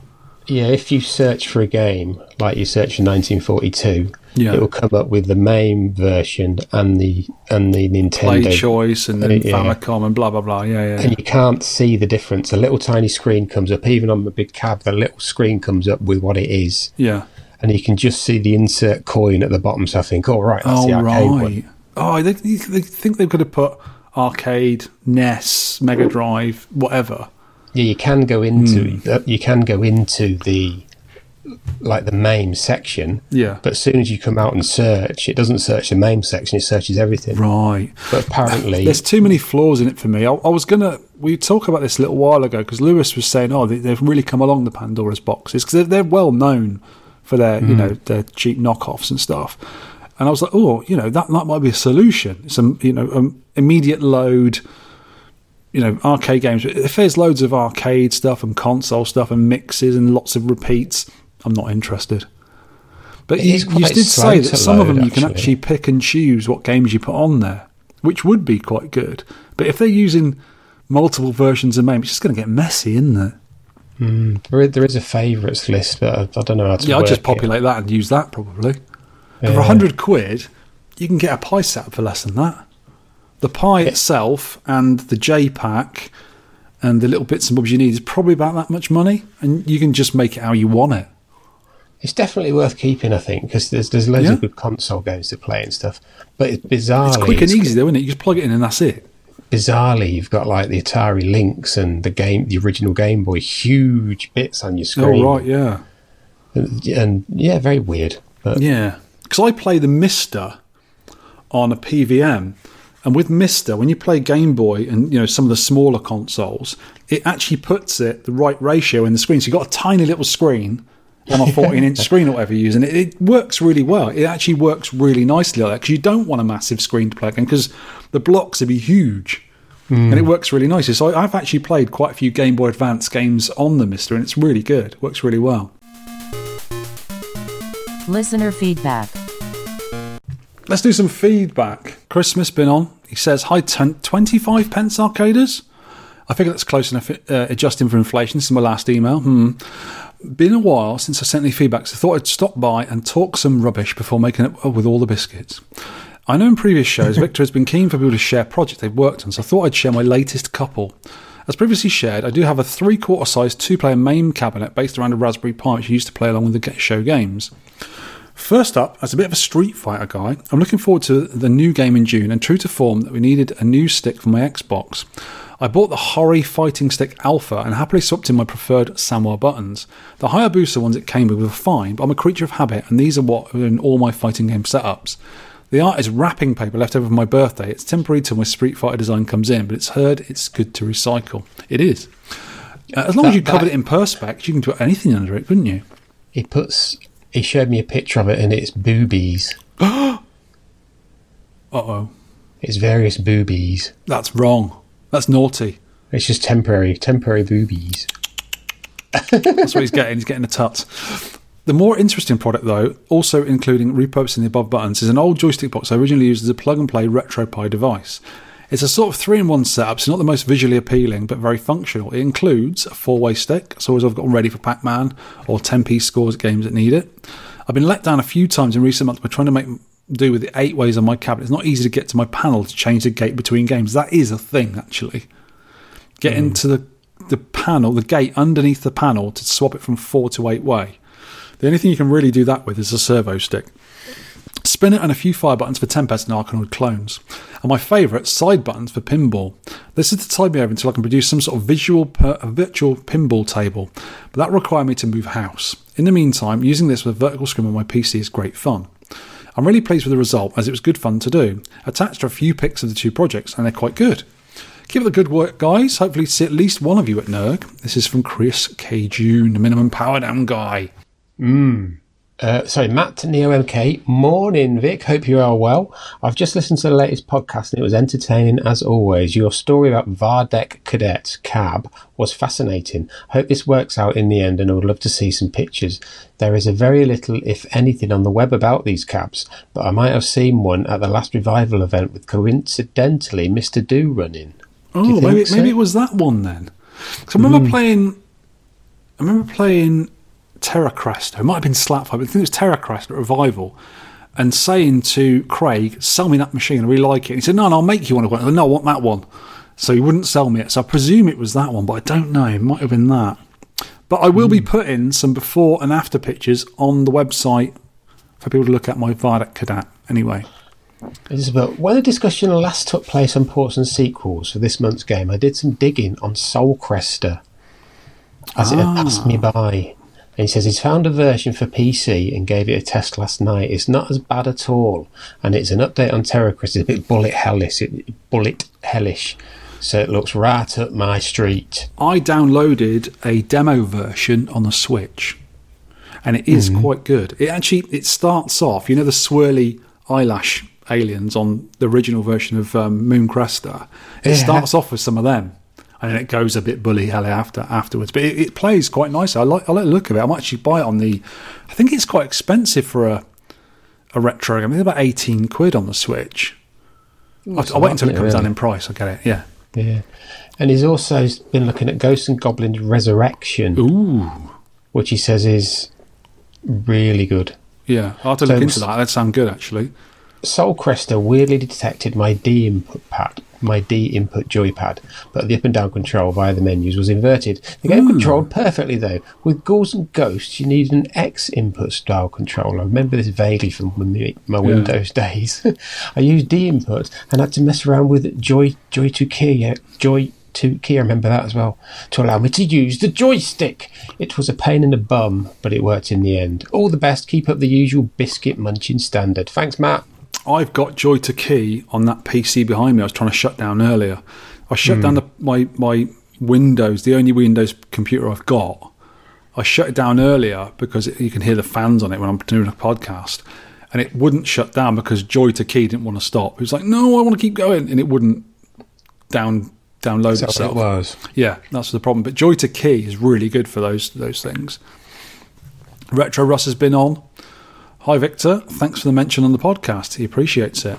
It was great meeting you at Alex's a few weeks ago, and appreciate the advice on joystick building. Just wanted to send you a full-size biscuit marquee I made. Hopefully this is big resolution so it'll stay crisp and sharp even when making it full-size. If you ever wanted to get a full-size marquee printed out of it, I am working on that. That's the biscuit time instead of burger time, isn't it? Yes, it's really good. He sent me a full high-res file of it. I'm going to be sending that off to get printed, and I'll make some light boxes for us. Oh. It needs to be done. It's really cool picture. Really enjoy that one. Right, Richard Broadhurst. He's been on. Google Podcast seems to have skipped the previous episode, so sorry being late with my anecdotes. I played a video game where you got he's the BBC guy, isn't he? He is. Yes. I played a video game where you got pointy things poked out at you from below on a can that used to be on a cab that used to be on the pavement outside the newsagent bucket and spade shop in Tynemouth. Is that Teignmouth? Teignmouth. Yep. As they say, Teignmouth. When I was a kid, next time I was there, I think it had been swapped for a Tempest. There was a Mooncrester in a cafe at my uncle's, but I never liked the way the drunkenly lurched around buddies. Hearing you say there was slowdown on one of the bootlegs made me wonder if I should give another try. Now, Alex at the Arcade Archive, you've got a Mooncrest. No A on the end of it, Mooncrest. And that's a bootleg version in there, and that was playing with slowdown on it. I don't know if it was playing on hardware that wasn't quite fast enough to run it. It's only Galaxian hardware, but it was quite amusing watching it slow down on that game. This is from Dig Dug. Hi Victor, just listen to the latest stupendous pod. I think the multiplier for docking is based on which ship you use. This is from Mooncrester. I wanted the same thing as you, and it does seem to ship 1 is 100 times and ship 2 is 200 times. It means you get more points if you lose the crappy first ship early in the game. You also mentioned the inverted and upside downy monitor. Might have been meant for cabs that are projected onto a mirror, maybe. I don't know. I'm not sure, because you can swap the yoke wires. You've got to make sure you do it the right way, and that will invert the monitor. So I'm not sure why someone might have done that. But we're done now anyway. We've sorted it. Friendly shout-outs. Matt NeoMK for his recommendations for Soulcrester and Ghouls and Ghosts Resurrection. They are Windows only, so I can't play them on my Linux thing. Oh, But if they're on Steam, they do sometimes do Linux and Mac OS versions of their games. Yeah, there is a load, and there's a wrapper, I think it's called Proton, which Linux will attempt to run Windows games in a kind of a wrapper. And then there's a website that tells you how successful they are. Some of them are great, some of them are crap. Because I think that's how Steam Decks work, because Steam Decks are Linux, and they can play Windows games perfectly fine. I know people who've got them. They say they're really good. They just work out the box. Must be doing some Windows thing with it. You think? John Porchy messaged me. He says, shout out to John. He says, have you got that biscuit review file? Biscuit review. Have you got that? He says, biscuit review. My daughter laughs and she loves it. So he secretly put it as her ringtone on her phone. So next time it rings, this is a while ago, it'll come up with that. Cool. Nice one. I've got a shout out, thank you, Phil Murray, for the rather excellent new Space Invaders multi and the update to the code as well. Brilliant. I need to thank Flynn's Arcade and HeIsJimmi, I think that's how you pronounce it, the publisher and the developer, HeIsJimmi, for the Murtop switch code that they sent me. And that'll be in the next section. I'll do a little review on that. My final shout out is Alex Archive for making us our very own 10p sticky on UKVAC, which means the 10p podcast comes at the top of the meeting and events. But it's all sticky. Section of the forum. It's up there at the top. Thanks, Alex. It's like you with your biscuit fingers all over it. Sticky. We're famous. We've made it. Cool. Hopefully, Alex will be. I think he's just got hold of a Shaolin's Road Kicker PCB at the Arcade Archive. What a great game. What a good game. And I think he's going to put it in one of the jammer cabs, and hopefully we'll have a challenge. If we've got a challenge on that, I'm going to go for it. I'm going to go for the challenge. I'm going to win that challenge. Right. That's about it. This one is a new indie-developed arcade game. We don't make a habit of doing this, but this game deserves it. You've written a small novel here. This is Murtop, Murtop. It's been published by Flynn's Arcade, developed by someone called HeIsJimmi. Flynn's Arcade also did Eternum, a modern take on Baloo Baloo no Densetsu, which we are massive fans of. Oh, yeah. I bought that on Steam a while back. It's not often I buy modern games. I did. It's very good, by the way. They also released Donut Dodo, an absolute favourite of mine, which I bought on Steam and on Switch. It's that good. So Flynn's Arcade are ones to watch for publishing these older style games. Now, I was put onto this game by Mark Happydude, and seeing as I don't use my Switch that much, I decided to hop on after he told me, get it, hop on, rabbits, all that lot, and buy it, as it looked right up my alley. Also, the new Zelda will be out very soon, and WAF has already pre-ordered it, and I won't be seeing much of her or the Switch for the next few months. In fact, my wife has actually left me. She is in Hyrule right now. Oh. I think she's being chased by a Hinox at the moment. What's this one called? Tears of the Kingdom? Tears of the Kingdom.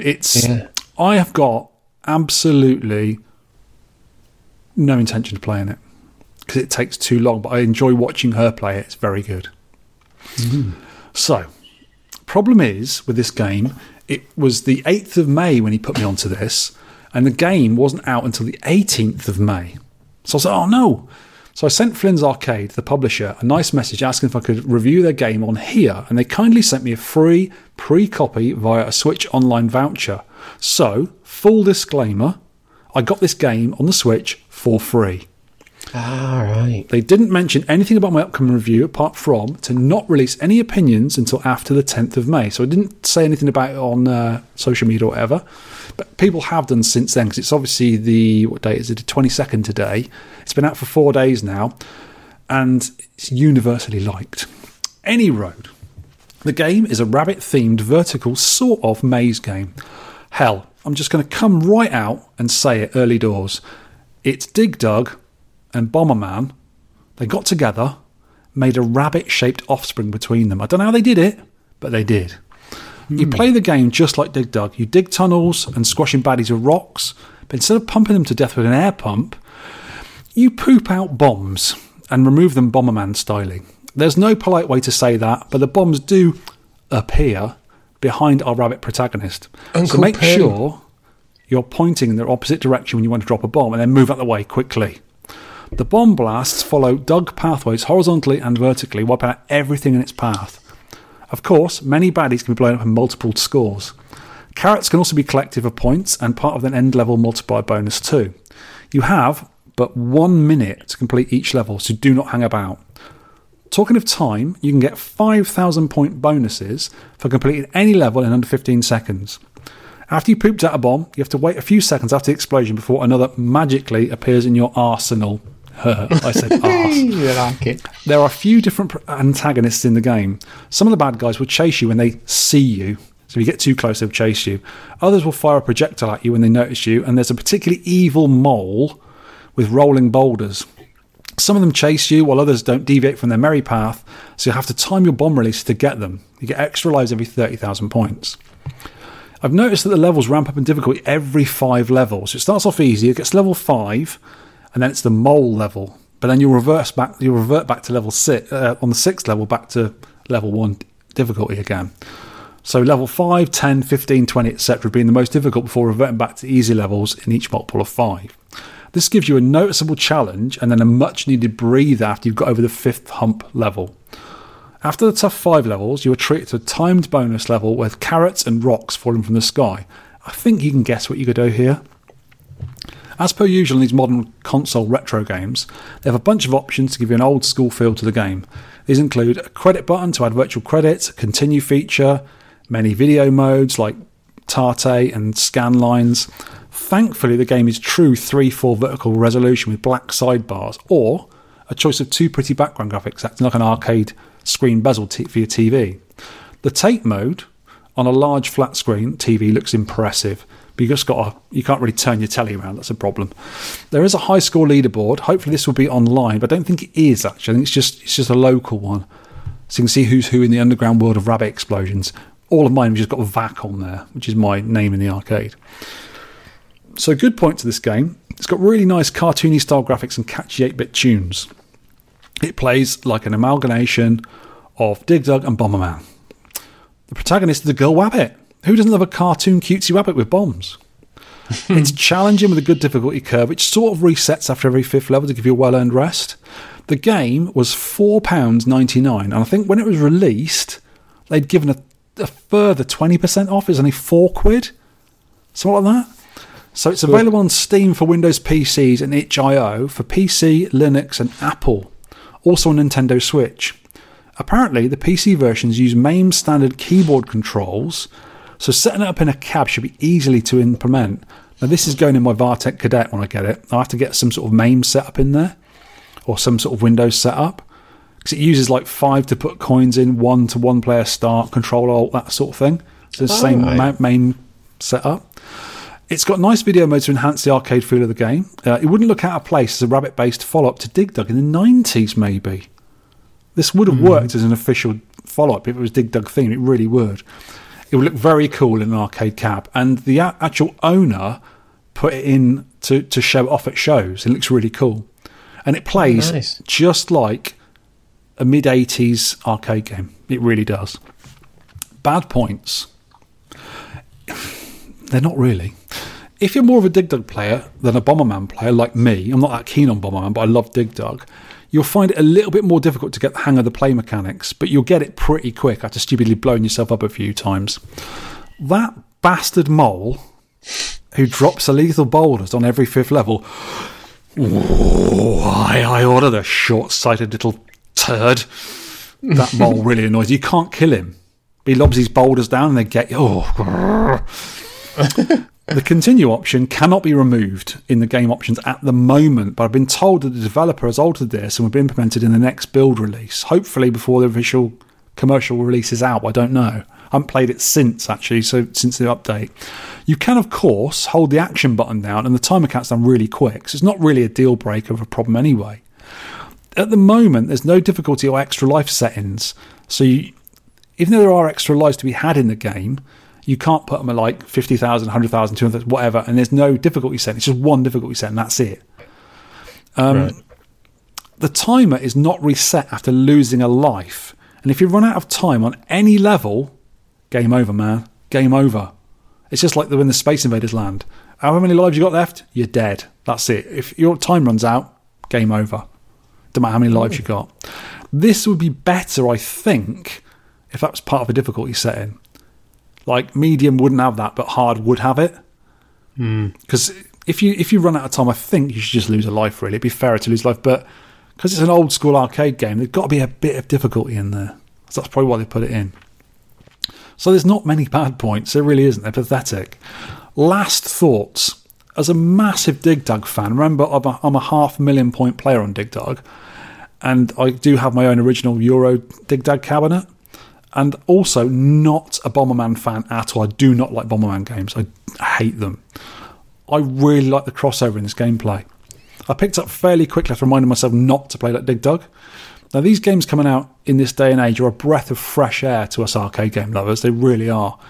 This game, just like Donut Dodo, Anna Lynn, and all the Locomilito games, they deserve to do fantastically. I hope HeIsJimmi ends up a millionaire for this game. Probably not, but they deserve to. They really do. Hopefully this will get released on the Microsoft and Sony platforms as well, because everyone deserves to get to play Murtop. That's it. I wonder where the name comes from. I'm not sure. It's some... I think the character's called Myrrh, and you're getting carrot tops. I don't know. It's a really nice game. I really enjoy it. I really love it. I bought when Donkey Kong was released on the Switch, the arcade version, ages ago, I went out and bought an arcade style stick, like a fight stick, sort of joystick and 8 buttons kind of thing, for just Donkey Kong. And I never really used it. I dragged it the other day, dusted it off, took the bottom off, and you can actually swap it from 8 to 4-way. So I've stuck it on 4-way, and it's just for playing this game and Donut Dodo now. That's all I use it on the Switch for. Oh, absolutely. Honestly, for £5, do yourself a favour and get it. It's so good. So good. Talking of modern games, or modern-ish games. Welcome to the Pico 8 arcade debate. Do you like that? The Pico 8. I see what you did there. It's arcade games that have been remade on the Pico 8. And there are many. And I put Moon Patrol, but I didn't play it. You've chosen Moon Patrol. Because I played this one that you picked, which is Berserk. Yeah, we'll do Moon Patrol another day then. Yeah, I could do it next time. Yeah. It did look really good, but I put this on, and then I found out just by plugging a controller, an Xbox controller into my laptop, it works straight away. Yeah. Yeah, mine does. I play it on... I played it on the Mac. I've got a Hori stick on the Mac.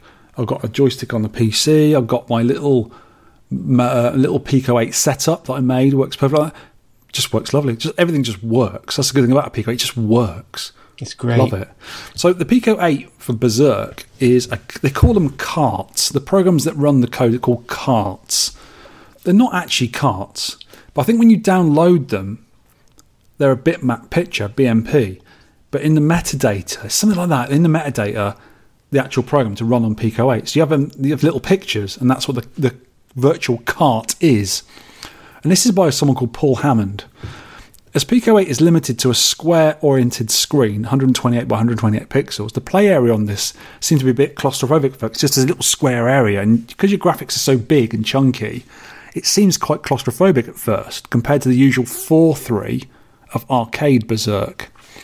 So this version of Berserk is also quicker, and the sprites are larger, so it's much easier to run into bad stuff like robots, laser fire, and electrified walls.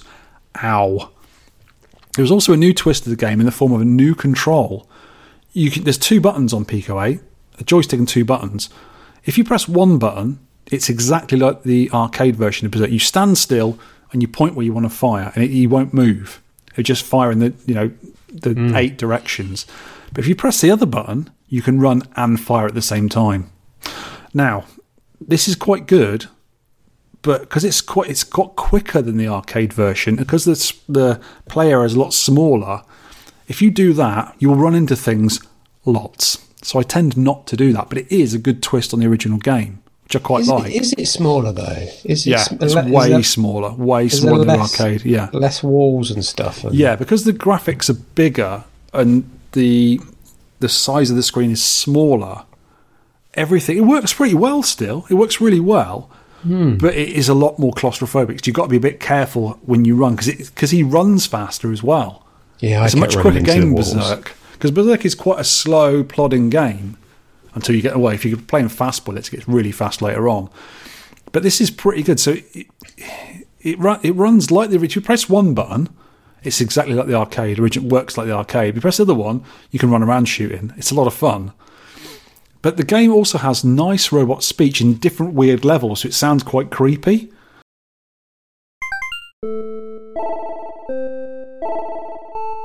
Intruder alert. Exterminate the intruder. Destroy the human. Intruder must not escape. This is a must on such an iconic sounding game, because in the arcade, the thing that drew this, that set this apart from other games at the time, was the robot speech. Coin detected in pocket and all that sort of stuff. It's kind of a speech API for the Pico 8, isn't there? People it's really good as well. It works really nicely. I think there's only a couple of sentences, but I think they're running, could run out of the memory. It's only 32K in it. There's not a lot of... Because the Pico 8 is quite limited, there's not a lot in there.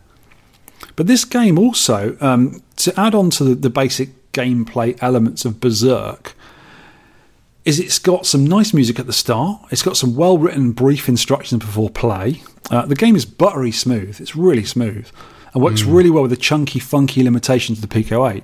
The addition of the running and firing, difficult to get used to, but the thing is you don't have to. You just use the button. Play it like regular Berserk. If you're so used to Berserk like I am, play it like regular Berserk. Paul Hammond has done a stellar job with this one, and you, sir, reminded me on your comments of something else. You want to go into that?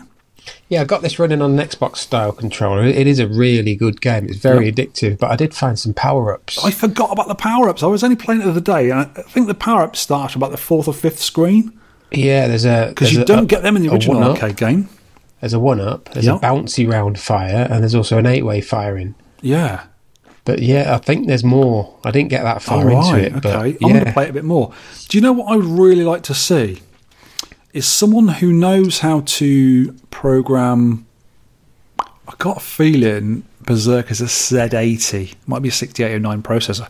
But someone who knows how to program that assembler and take these gameplay elements and put them into the original game. So if you could run around and shoot at the same time and the power-ups, that would be really good on an original system. Take these elements and put them in original Berserk. But that's because I'm a massive fan of the original Berserk.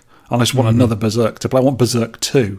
And this could be it. Because the little additions in this version... Played Frenzy's quite a different game. It's quite a different game. But Berserk 2 would be... I'd really like to see that. Thank you very much, Paul Hammond, for making this game. It's absolutely brilliant. I hope you will do Frenzy as well. Because you've got the basic code there, but Frenzy's got quite a lot more extra in it, hasn't it? Maybe you're limited by the Pico 8 limitation. I don't know. But it'd be nice to see a Frenzy down there as well. That'd be really cool. Yeah, yet again, the Pico 8 surprises me with how good it is. It really is. Well, you'll be surprised next time when we both do Moon Patrol, because I'll play it as well. Now, in the arcade, I was a big Moon Patrol fan. I used to play it when I was a kid. And then when we did it as one of the challenges, you really loved it, and I really went backwards. I didn't like it again. I've got this Moon Patrol on my Pico 8. I haven't played a lot of it, but I'm going to have a go of it because I do like the game, but I'm just not very good at it. But yeah, we'll go into that one next time. But this one, massive 17 thumbs up. I've only got 2 thumbs as well. Yeah, really brilliant. enjoyed it. Very well done, Mr. Hammond. Yes. Arcade Master Quiz. Uh-oh. No, this quiz is really good. You'll like this one. Now, we're making the quizzes a little bit easier because I don't want to make them insane, because I just did that for a laugh just to see Mr. Holly looking confused. So these ones are quite good. Right, we've got 10 questions and a few bonuses lobbed in there. Let me just get my... Okay. I've actually got a piece of paper with information on it to check one of the answers. Good God. Look at this. Wobbly paper stuff. I'm going to use that same paper to write down your score. Let me grab a pen.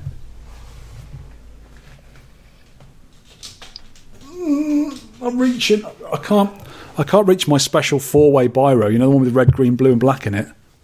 I'm not special. I got one of them. I got a luminous yellow one. Right, to do your scores.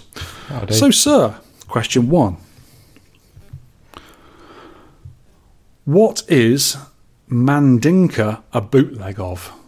Mandinka. It's a popular game from the early 80s.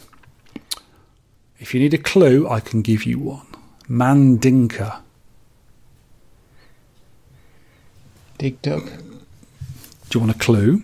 Yeah. It was a Konami game. Early 80s. Mm-hmm.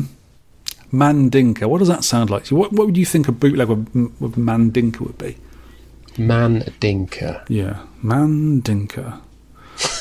Mandinka. I don't know. It's a bootleg of Amidar. Question 2.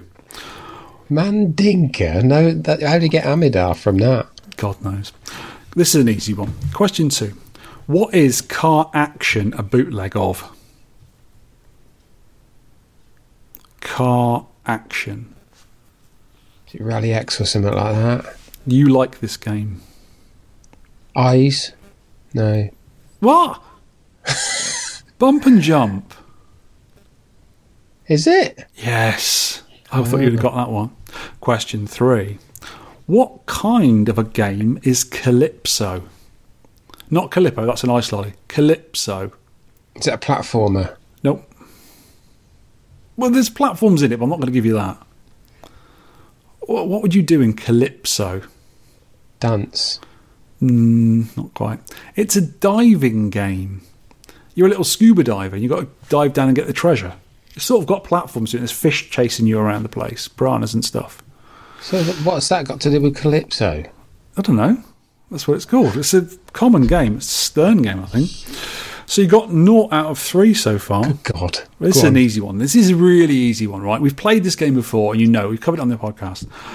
What weird weapon, WWW, do you use in Armoured Car?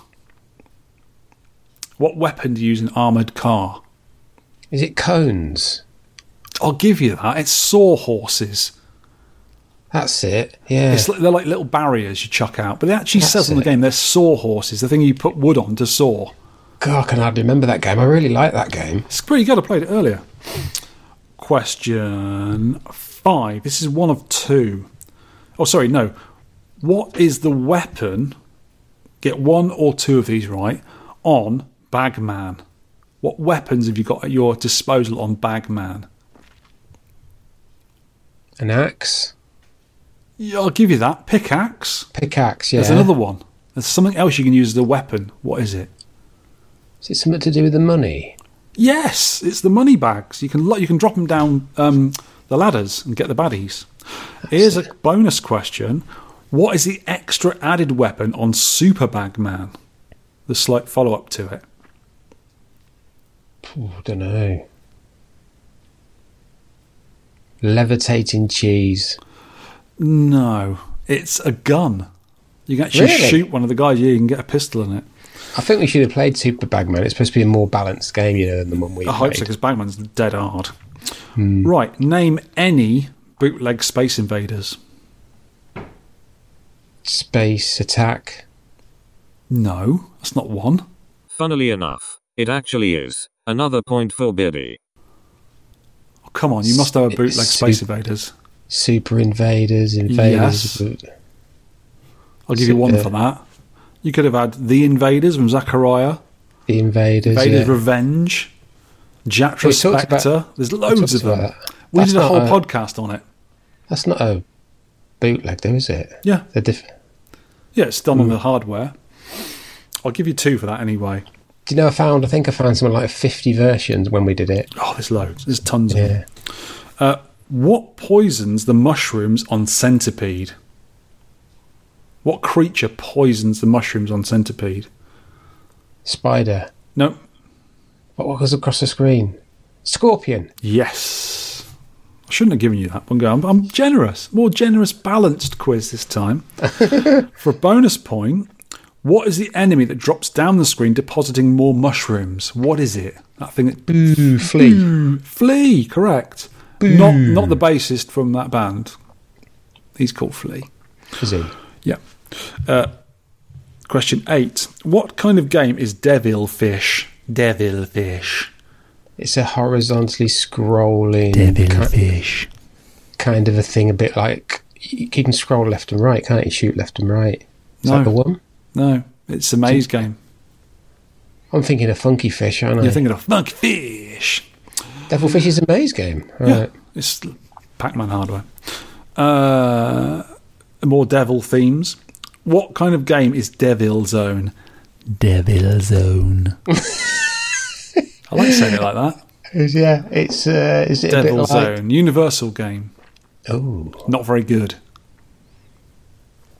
Is it a shooter? Devil Zone. It is. Do you know what kind of shooter? What kind of game it's like? It is. Galaxian-ish, is it? Yeah, it's Galaxian-ish. Give you a point for that. Last question, question 10. Name 3 Deco cassette games. That's why I got my paper. I printed them all out. 3 Deco cassette games. If you get any more, I'll give you bonus points. Oh, God, I've got blank on these. 48 to choose from. Burger Time's one, isn't it? Ping. Yes. That's one of 3. I can't think. I know that. I know that. I've seen you. I've met you. There's loads of them. There's loads. There's 48 of them. Rootin' Tootin', is that one? Yep. We've actually played some of these on the podcast. We've played about 3 of them, 4 of them on the podcast. Think of ones we played on the podcast. You don't remember it because it's quite a forgettable game, but I thought it's quite good. Any more? Any more? Cassette games, hang on. I'm trying to think of... Because we played the PCB versions, didn't we? Or did we wait for it to... On Rootin' Tootin', we played... There's only that version. Some of them, they had PCB versions, some had cassette versions. God, why can't I remember any Deco games? Hunchback? No, that's not one, is it? No, that is a different... It's a cartridge-based game. It's Century.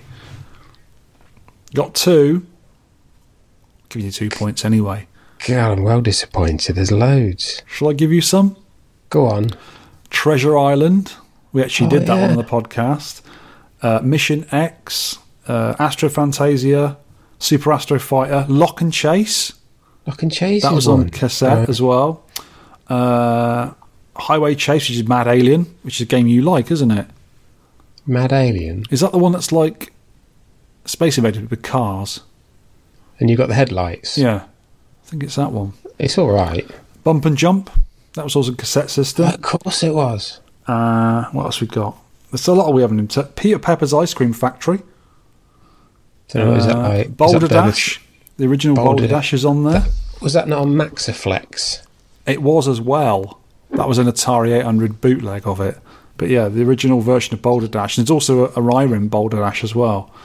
There's loads of games in it. A lot of them I've not really heard of, but the ones we play with Treasure Island and Rootin' Tootin' or La Papa. It's a brilliant game, that is. Yeah, so, sir, out of all those points, you got 5, 6, 7, 8. You got 9. It's not bad. Out of about 15. Not bad for you, is it?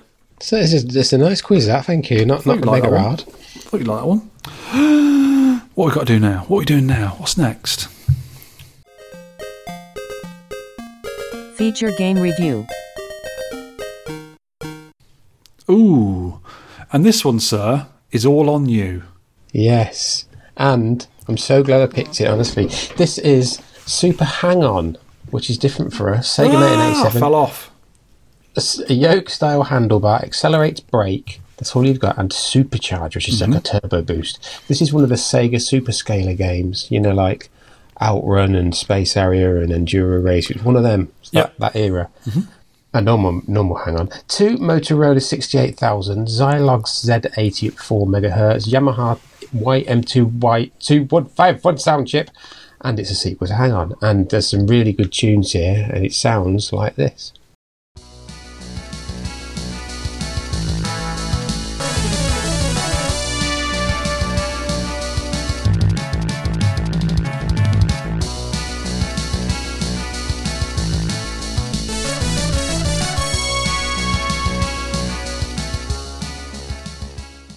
Right, implausible backstory.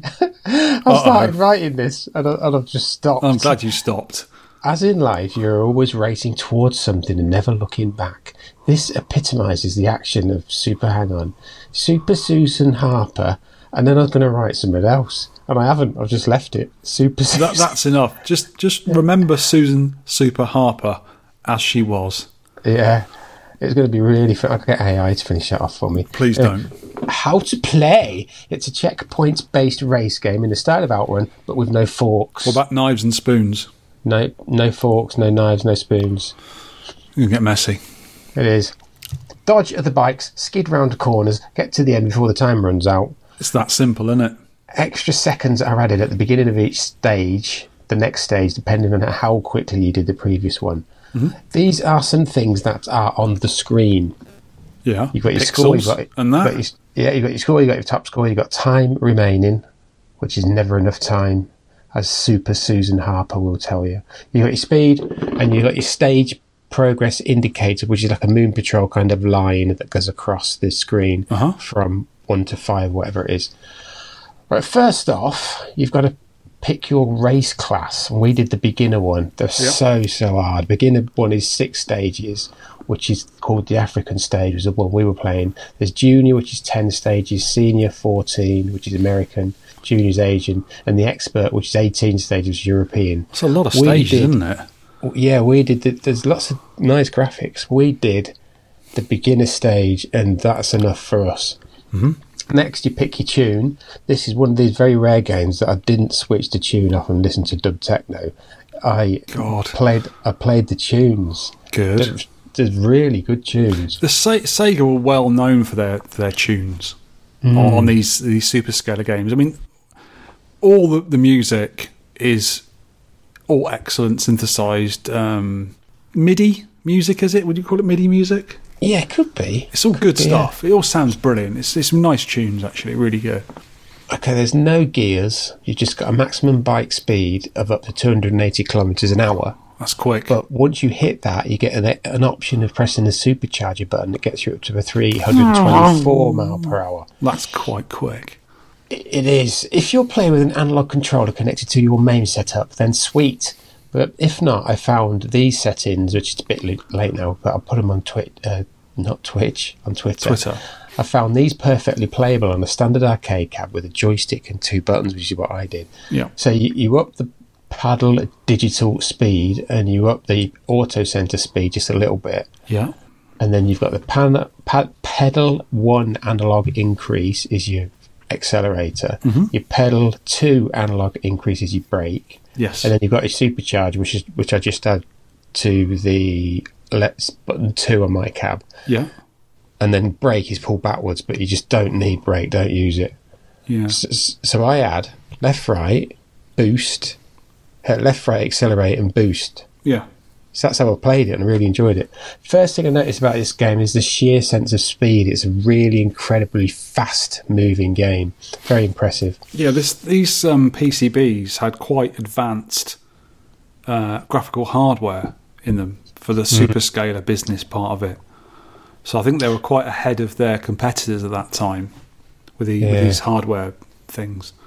There's only 2 things to thwart your progress in the game: crashing off the course on them twisty-turny corners and being rammed by the other bikes. The buggers.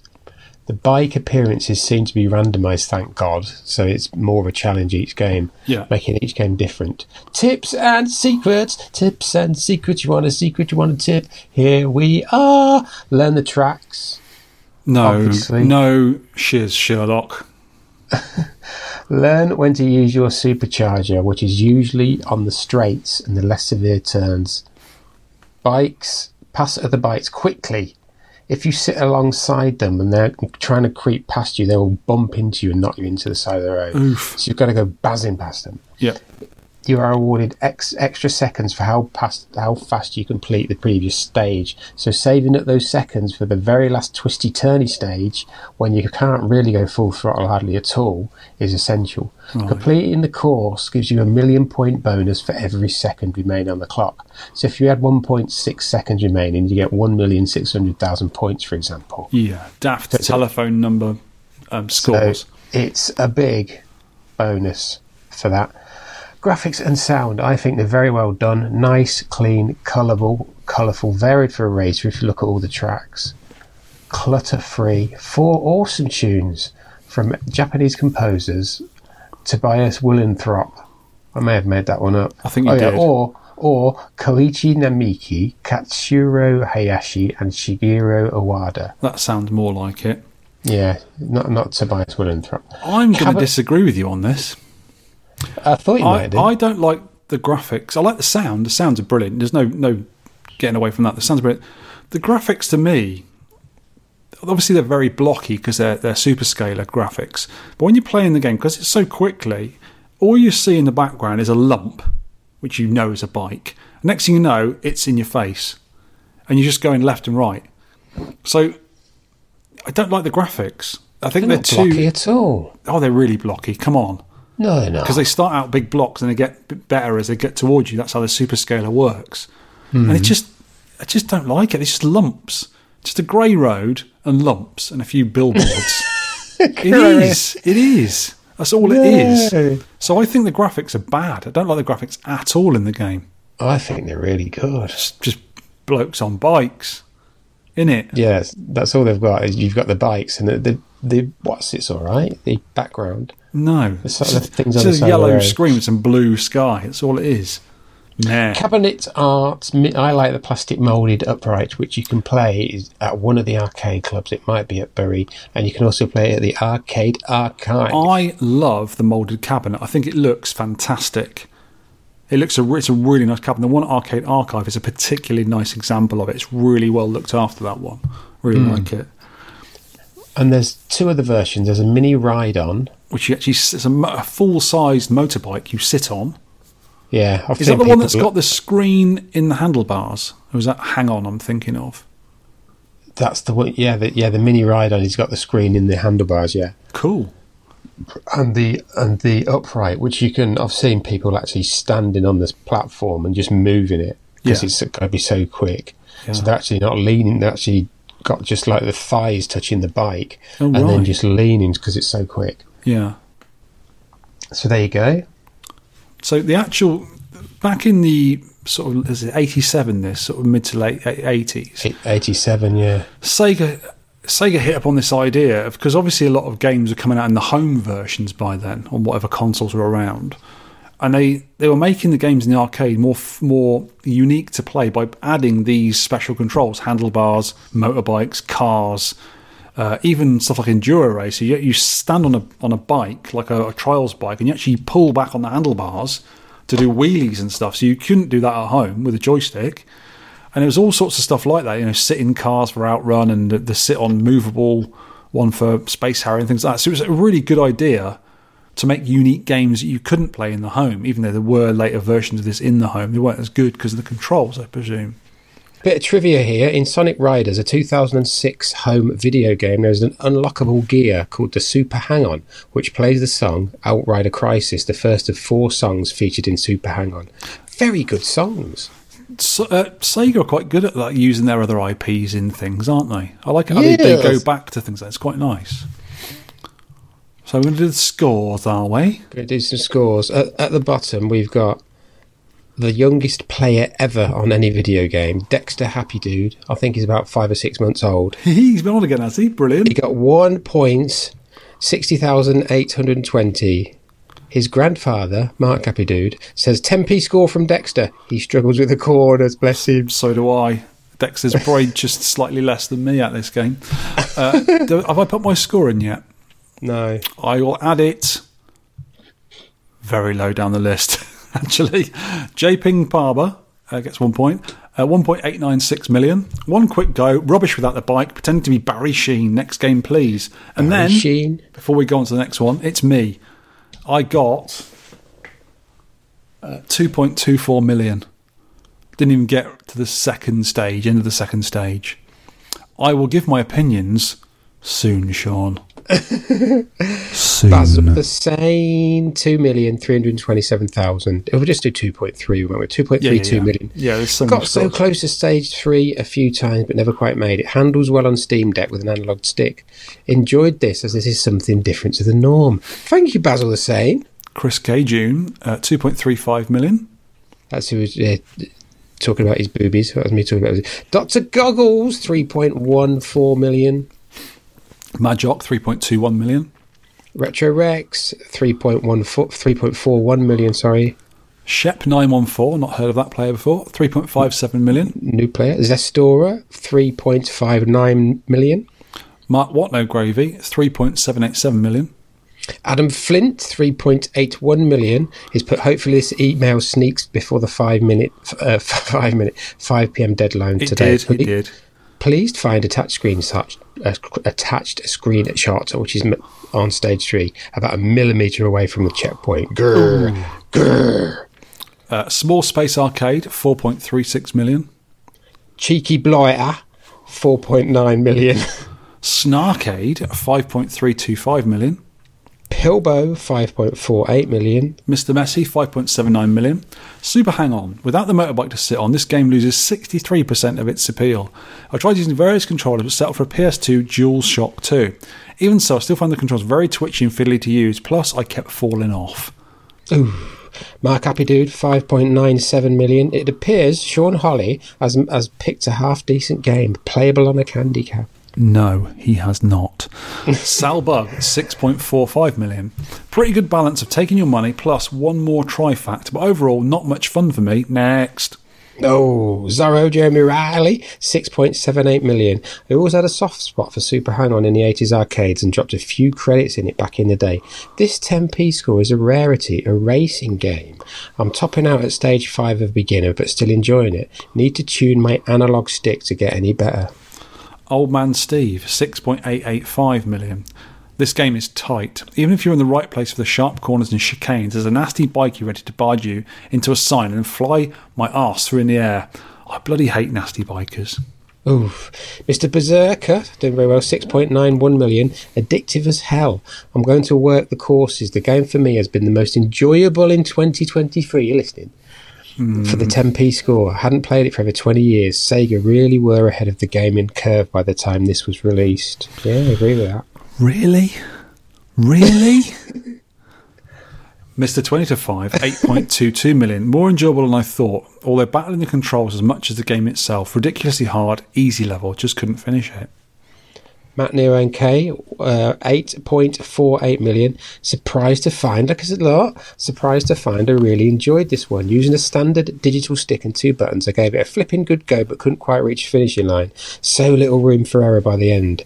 Well done if you managed it, which I did. James Wisemidds, 8.57 million. Stage 5 is proving my nemesis now. Shame that Mr. FPGA doesn't save high scores for this one, otherwise fantastic. You see, HeIsJimmi, we're in the points now with 2 points, 9.9 million. Finally finished this ridiculously difficult so-called easy level with a whole 1.1 second to spare. This probably took 4 to 5 hours to achieve, and I will go to hell for the expletives used during this time. Give me the original Hang On any day. I tried playing that. It feels so slow now playing that after playing this. He took 4 and 5. He played this for 4 and 5 hours. Yeah. Really? Yeah, I did. Loads of it. Love it. Rygarr, 10.4 million. New personal best on Super Hang On. That's the finish line in the distance. Just a bit more swearing. I'm looking at 10 million points. This is me. I'm in the points. Only 4 points. 11.27 million. I finished it with 3 seconds to go, so I finished it with about 8 million, and you get 3 million to finish it. Well done, you. Thanks. RossRoss, 5 points, 14.86 million. Sunk serious amounts of 5s into this, but equal amounts of F3s too. 5 is putting coins in on main, by the way. F3 is reset. Just as annoyed as I couldn't work out to 4-3 main. Anyway, got aggressive and lucky. How the heck anyone can finish the harder course is beyond me. Taggsta's back. Hey, Shaun. He got 6 points with 14.9 million. Good reason to fire up the Racing Hero multi-cab. He's got a full-size cab, and he's got must have a MAME in it or something. Yeah, you can play proper handlebar games in it, so that's probably why you do well. Aid Skyway 73, 17.535 million. My best effort so far. No crashes, but a couple of big bumps at the last stage. Definitely a bit easy using a PS4 controller, but still a fun challenge. In the third place with 8 points, Swamp Donkey 77, 18.1 million. Used to love playing this along with Outrun back in the day. A sense of speed is still there. It's still hard as nails though. A Yu Suzuki classic cab, you see? Johnny B is second with 21.85 million points. It's quite a jump. And ZX Michael is first with 10 points with 26.7 million. Now, I looked at that and I thought, I don't think that's achievable. But I looked at Martin Bedard's score on Twin Galaxies and he got 34 million. Really? And then I put it on my cab, took off the collision detection. Yeah. And just turboed all the way through, and I got 38 million. Oh, right. So that, it is possible then. It is, yeah, you've got to really, really play well. Buzz it through. So well done, ZX Michael. That's an amazing score. 26.7 million. Well done. not 20 points. 10 points for you, sir. Mm-hmm.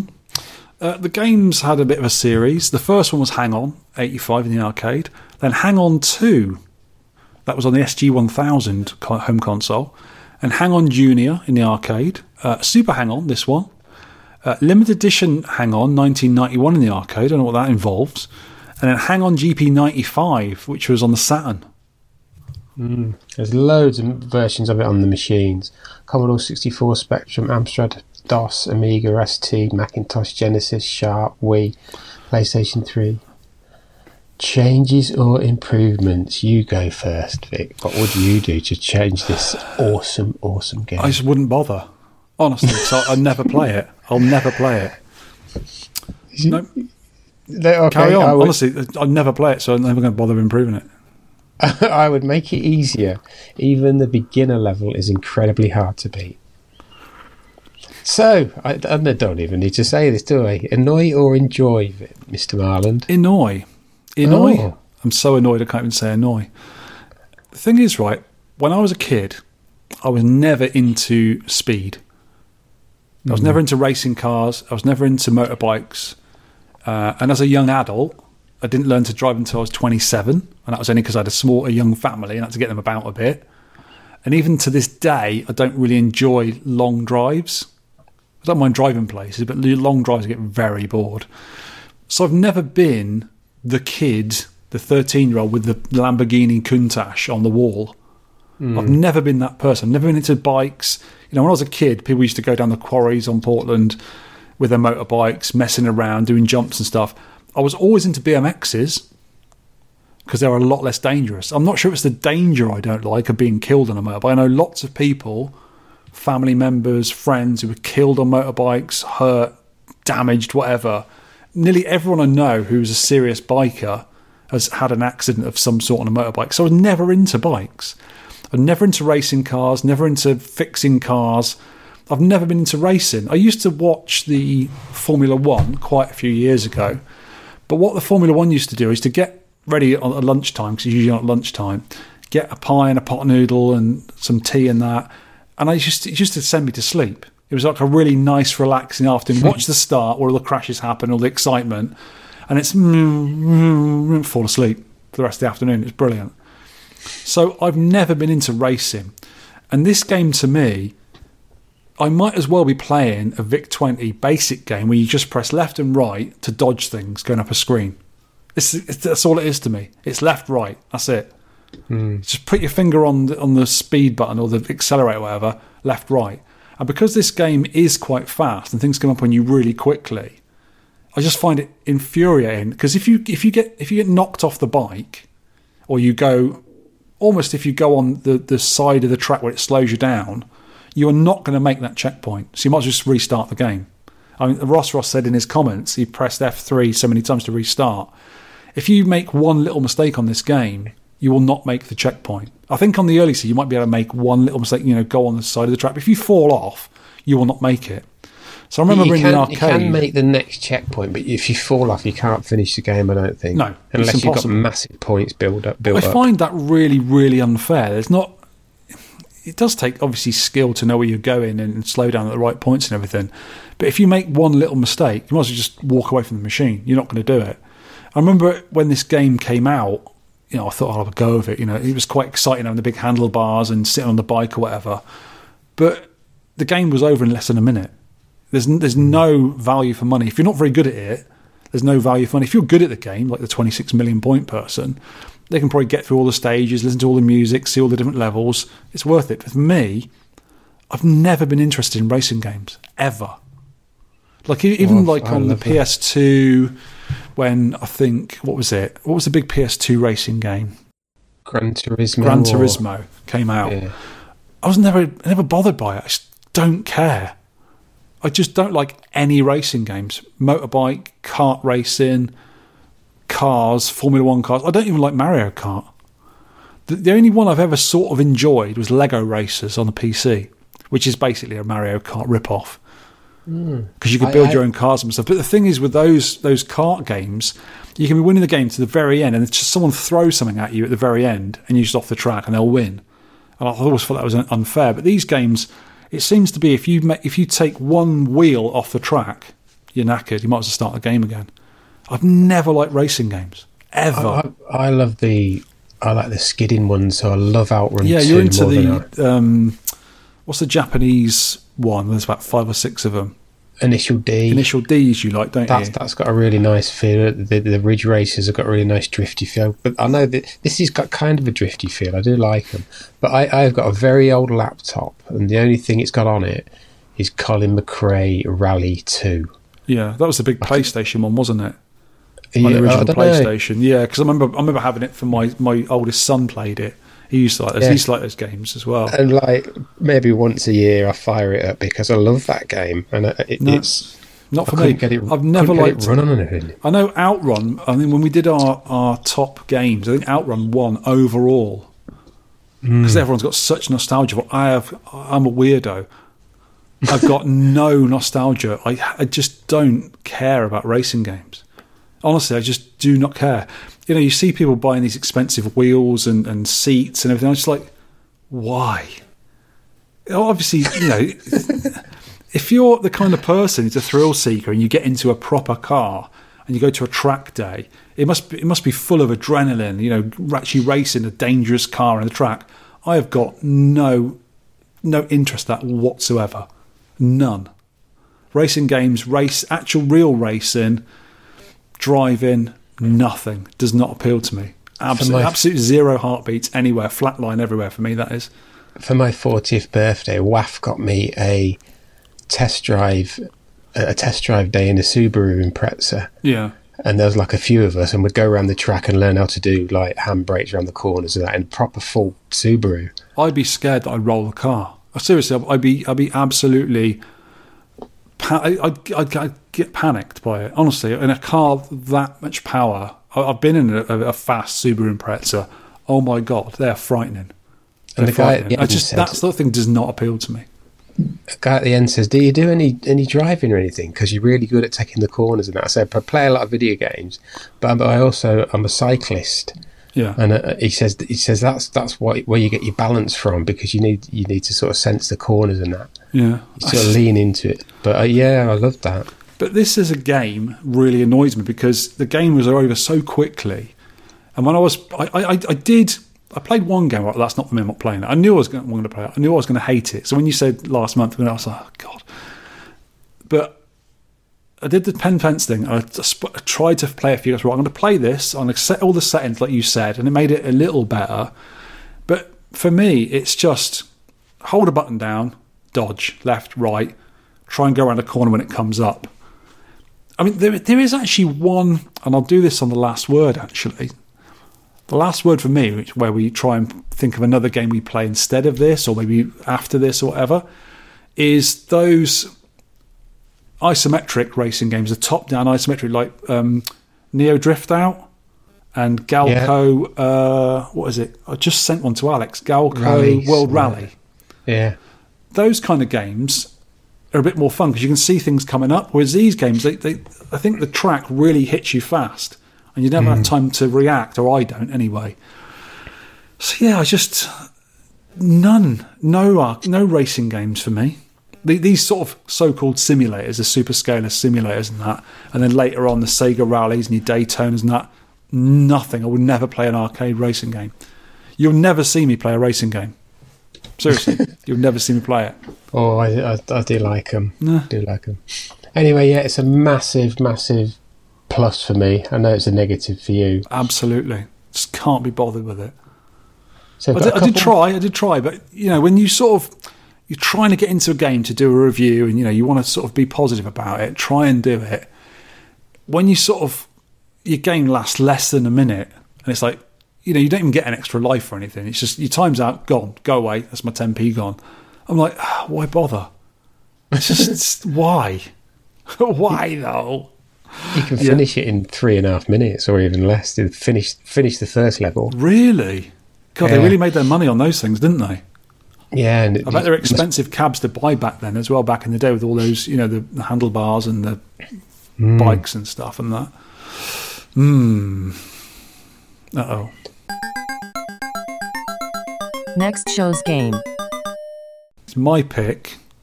I've just seen this now. I was going to pick Lock and Chase. Oh, yeah. The amazing game. But I forgot I wrote this in. This is quite a good one, and you'll like it. This is Dr. Topple's Adventure. I've had a quick look, yeah. It's by Taito. It looks like a Sega game. And the ROM is Dr. Topple, DRTOPPEL. 3 lives, difficulty on medium, extra lives at 30,000, 100,000, 200,000, and every 100,000 points after that. It's a vertical shooter. And when you play I like this... a vertical shooter, mate. So do I. You can submit your score to the podcast. Only use arcade ROMs, please. I presume if you can get the arcade ROM on one of the consoles, if it's been released as a pack or something, you can play that, but I don't think it has. So on MAME or on a proper PCP, please.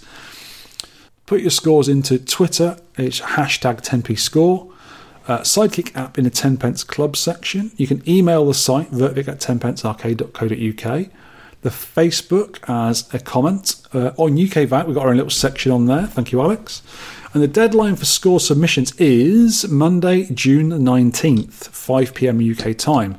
I will be on holiday in France then, so we will have to do the podcast another time, maybe. Oh, yeah, we'll have to look at that then. Anyway, we want the scores in by the 19th, please, so we can collate them. And before we go, I had last Sunday an interview with Mr. Phil Murphy from NERG. You did? I've listened to this. It's very good. Should we put it on? Yeah, so I asked him, because he's got Billy Mitchell and Walter Day coming to NERG, two of the biggest names in the arcade scene. And he's got them, and they're coming to NERG, and I spoke to him about it, and also about NERG and other things, so we'll put the little interview in here. And after you listen to that, we'll be gone. So, thanks for listening, and see you next month. Thanks, kids. Goodbye. Okay, hello to Mr. Phil Murphy. How you doing, sir? You all right? Hello, yes, all good. Just a little bit of background. I spoke to James RGP a long time ago. I met him. I was on Facebook looking through YouTube, and I saw this YouTuber doing a video of arcade machines, and I thought, I recognise that accent. And I thought, it's like a local accent. So I messaged him, and it was James RGP. And he lived about a mile down the road. So I said, oh, can we meet up? He says, oh, no, I'm just going off to a Newcastle event. I'll meet you there. So what is it? It's called NERG. So I went up to see James at NERG. Really? And that was the very first one. So that's how I got up there. And I thought, God, this is brilliant. So I saw James and got introduced to all of his cabs and stuff. What year was that? 2013, 29th of June, 2013. That was the very first NERG. Yeah, so that was the very first one. I didn't realise you lived so close to James as well. Yeah, it's just like a mile off, and I never knew he existed until I saw this video of this guy with all his arcade machines. Anyway, Phil, what's your history? How did you create NERG, and why? Why, mate? Oh, wow. It all came about when I went to Play Expo in Blackpool back in 2011, I believe it was. And the follow-up event was in Manchester in 2012, and I was just blown away. Yeah, I just had such a buzz. It was just like being back in an 80s arcade. It was fantastic, and it's just a shame you had to travel so far to get to one of these events. I thought I should do that in the northeast and have one around Newcastle Gateshead way. I live in County Durham, so it's quite close by. We found a venue at Gateshead, and NERG was born, and we started planning for 2013. Ah, brilliant. So here we are now. Like, is it? It's got to be the 9th one, is it, or maybe 10th one? Oh no, there's a break for COVID, wasn't there? So maybe so it is actually. So it's 2023, so it's 10 years, but it's the 9th event because we missed 2. Right. Oh because yeah. COVID, unfortunately. So what have you got planned for this year, cabs wise and pinball wise and all that sort of stuff? What have you got? Oh, I'm always desperately trying to get more and more pinball machines. I always aim for 50, but we've never hit that magic number. So I've actually had some new people contact me who are pinball collectors. So I'm hoping to have over 50 machines. Now, everyone or people who've been to NERG, they'll know that space is of a premium. Yeah. In the hall, so we may have to overspill into the reception area and have a few machines in there as well, because the stadium unfortunately doesn't have a restaurant anymore, and that used to be full of the table and chairs for people to dine, but they're all gone, so there's a huge open space there, and we can take that over and hopefully have extra machines that we can put in there and hit the magic 50 for pinball machines.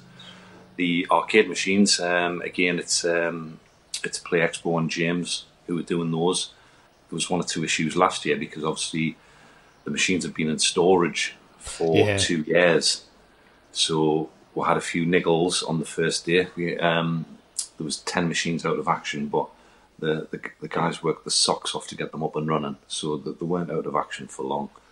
But they're going to be more prepared this year. There's a couple of events before NERG. So the nearest one to NERG is Play Glasgow. Yeah, I saw that one in June. That's isn't in it? June. Yeah. So I'm actually helping support that. I've got what I call my show machines. I've got 6 or 7 pinball machines that I take to other events around the country. Ah, brilliant. So I've asked if I could take some pinball machines up to Glasgow, so I'll be taking them up there, and I'll see the arcade machines there firsthand, and I'm sure they'll have them in good working order. Yeah, I think that last year, it's just unfortunate because of the not much time to get them set up, because you didn't have a lot of time in the hall to get set up, did you? But like you said, later on in the day, and like Sunday, it was perfect. It was fine. I remember doing a walk around video, and I couldn't see. I think I saw one that was off in the corner, and everything else was brilliant. It was just great. Yeah, it's always been a mad rush at NERG. We start at 7 o'clock on Friday morning, and believe it or not, we'll have the arcade ready for Saturday morning. And again, the guys work the socks off to do that, but it's now shown that we do need a little bit more time to make sure the machines are working, get them tested, that sort of thing. So this year we're starting on Thursday. We're going to start unloading the machines and getting them into the hall on Thursday. It's just too much. Yeah. A big event to get everything ready in one day. So that gives you 2 full days to do it, doesn't it? Which should do the trick. But it's a day and a half. It's going to be Thursday afternoon. Yeah. And then Friday, yeah. So the real reason we wanted to chat is the interviews you've got, or the appearances you've got lined up with Mr. Billy Mitchell and Mr. Walter Day. The elephant in the room. Yeah. Well, yeah. Yeah. My 10 pence, for what it's worth. I think Walter's a lovely guy and is so genuine and nice. I think Billy, I'm a bit conflicted. I think The King of Kong was a documentary, and things were done to make that a great documentary. But I think following that, if you look on his Twitch stream and on anything he's done since, he's proved himself to be a player that could have got those scores, or a player definitely capable of getting those scores that he did back in the day. Whether he did them or not, I don't know, but whether he can do them now, he definitely can. So why did you take the leap and get these two? Like the 2 biggest guys, really, in the arcade world. This is the thing. Over the years, people have asked me to have guests, etc., etc., and again, as you know, the stadium were limited with space. I thought, well, where can I put guests? I can't just squeeze them into a corner. So I didn't realise the stadium has a conference room upstairs. Right. So I'm going to sacrifice a little bit of space in the hall so they can sit, have photos taken, sign autographs, etc. And we can do the chat in the conference room upstairs. But for years, people have asked for guests, and I thought, well, we may as well start at the top. I'm going to do it. Yeah, why not? The biggest known names in the gaming world, and I know there is a lot of controversy around Billy, whether those high scores are that have been submitted are real or not. He can play, and he has proved he can play. Yeah, he's in King of Kong. He's painted as this pantomime villain, and I think he's kind of an actor. He has that role all the time. And, a lot of stuff has come out, a lot of controversy about these high scores online, and you could see he's been persecuted to a degree. There's some of the hatred online, and you think, hang on a minute, it's a video game high score, but it's vile, some of the abuse that you see online. And Billy doesn't really have an online presence. He doesn't do social media. He does the odd Twitch stream now and again, and on the very rare occasion he's posted a YouTube video to defend himself because of certain situations. So initially I was unsure about bringing them over to the UK because I haven't done an event in the UK since early 2000s, and of course all this controversy has come out since then.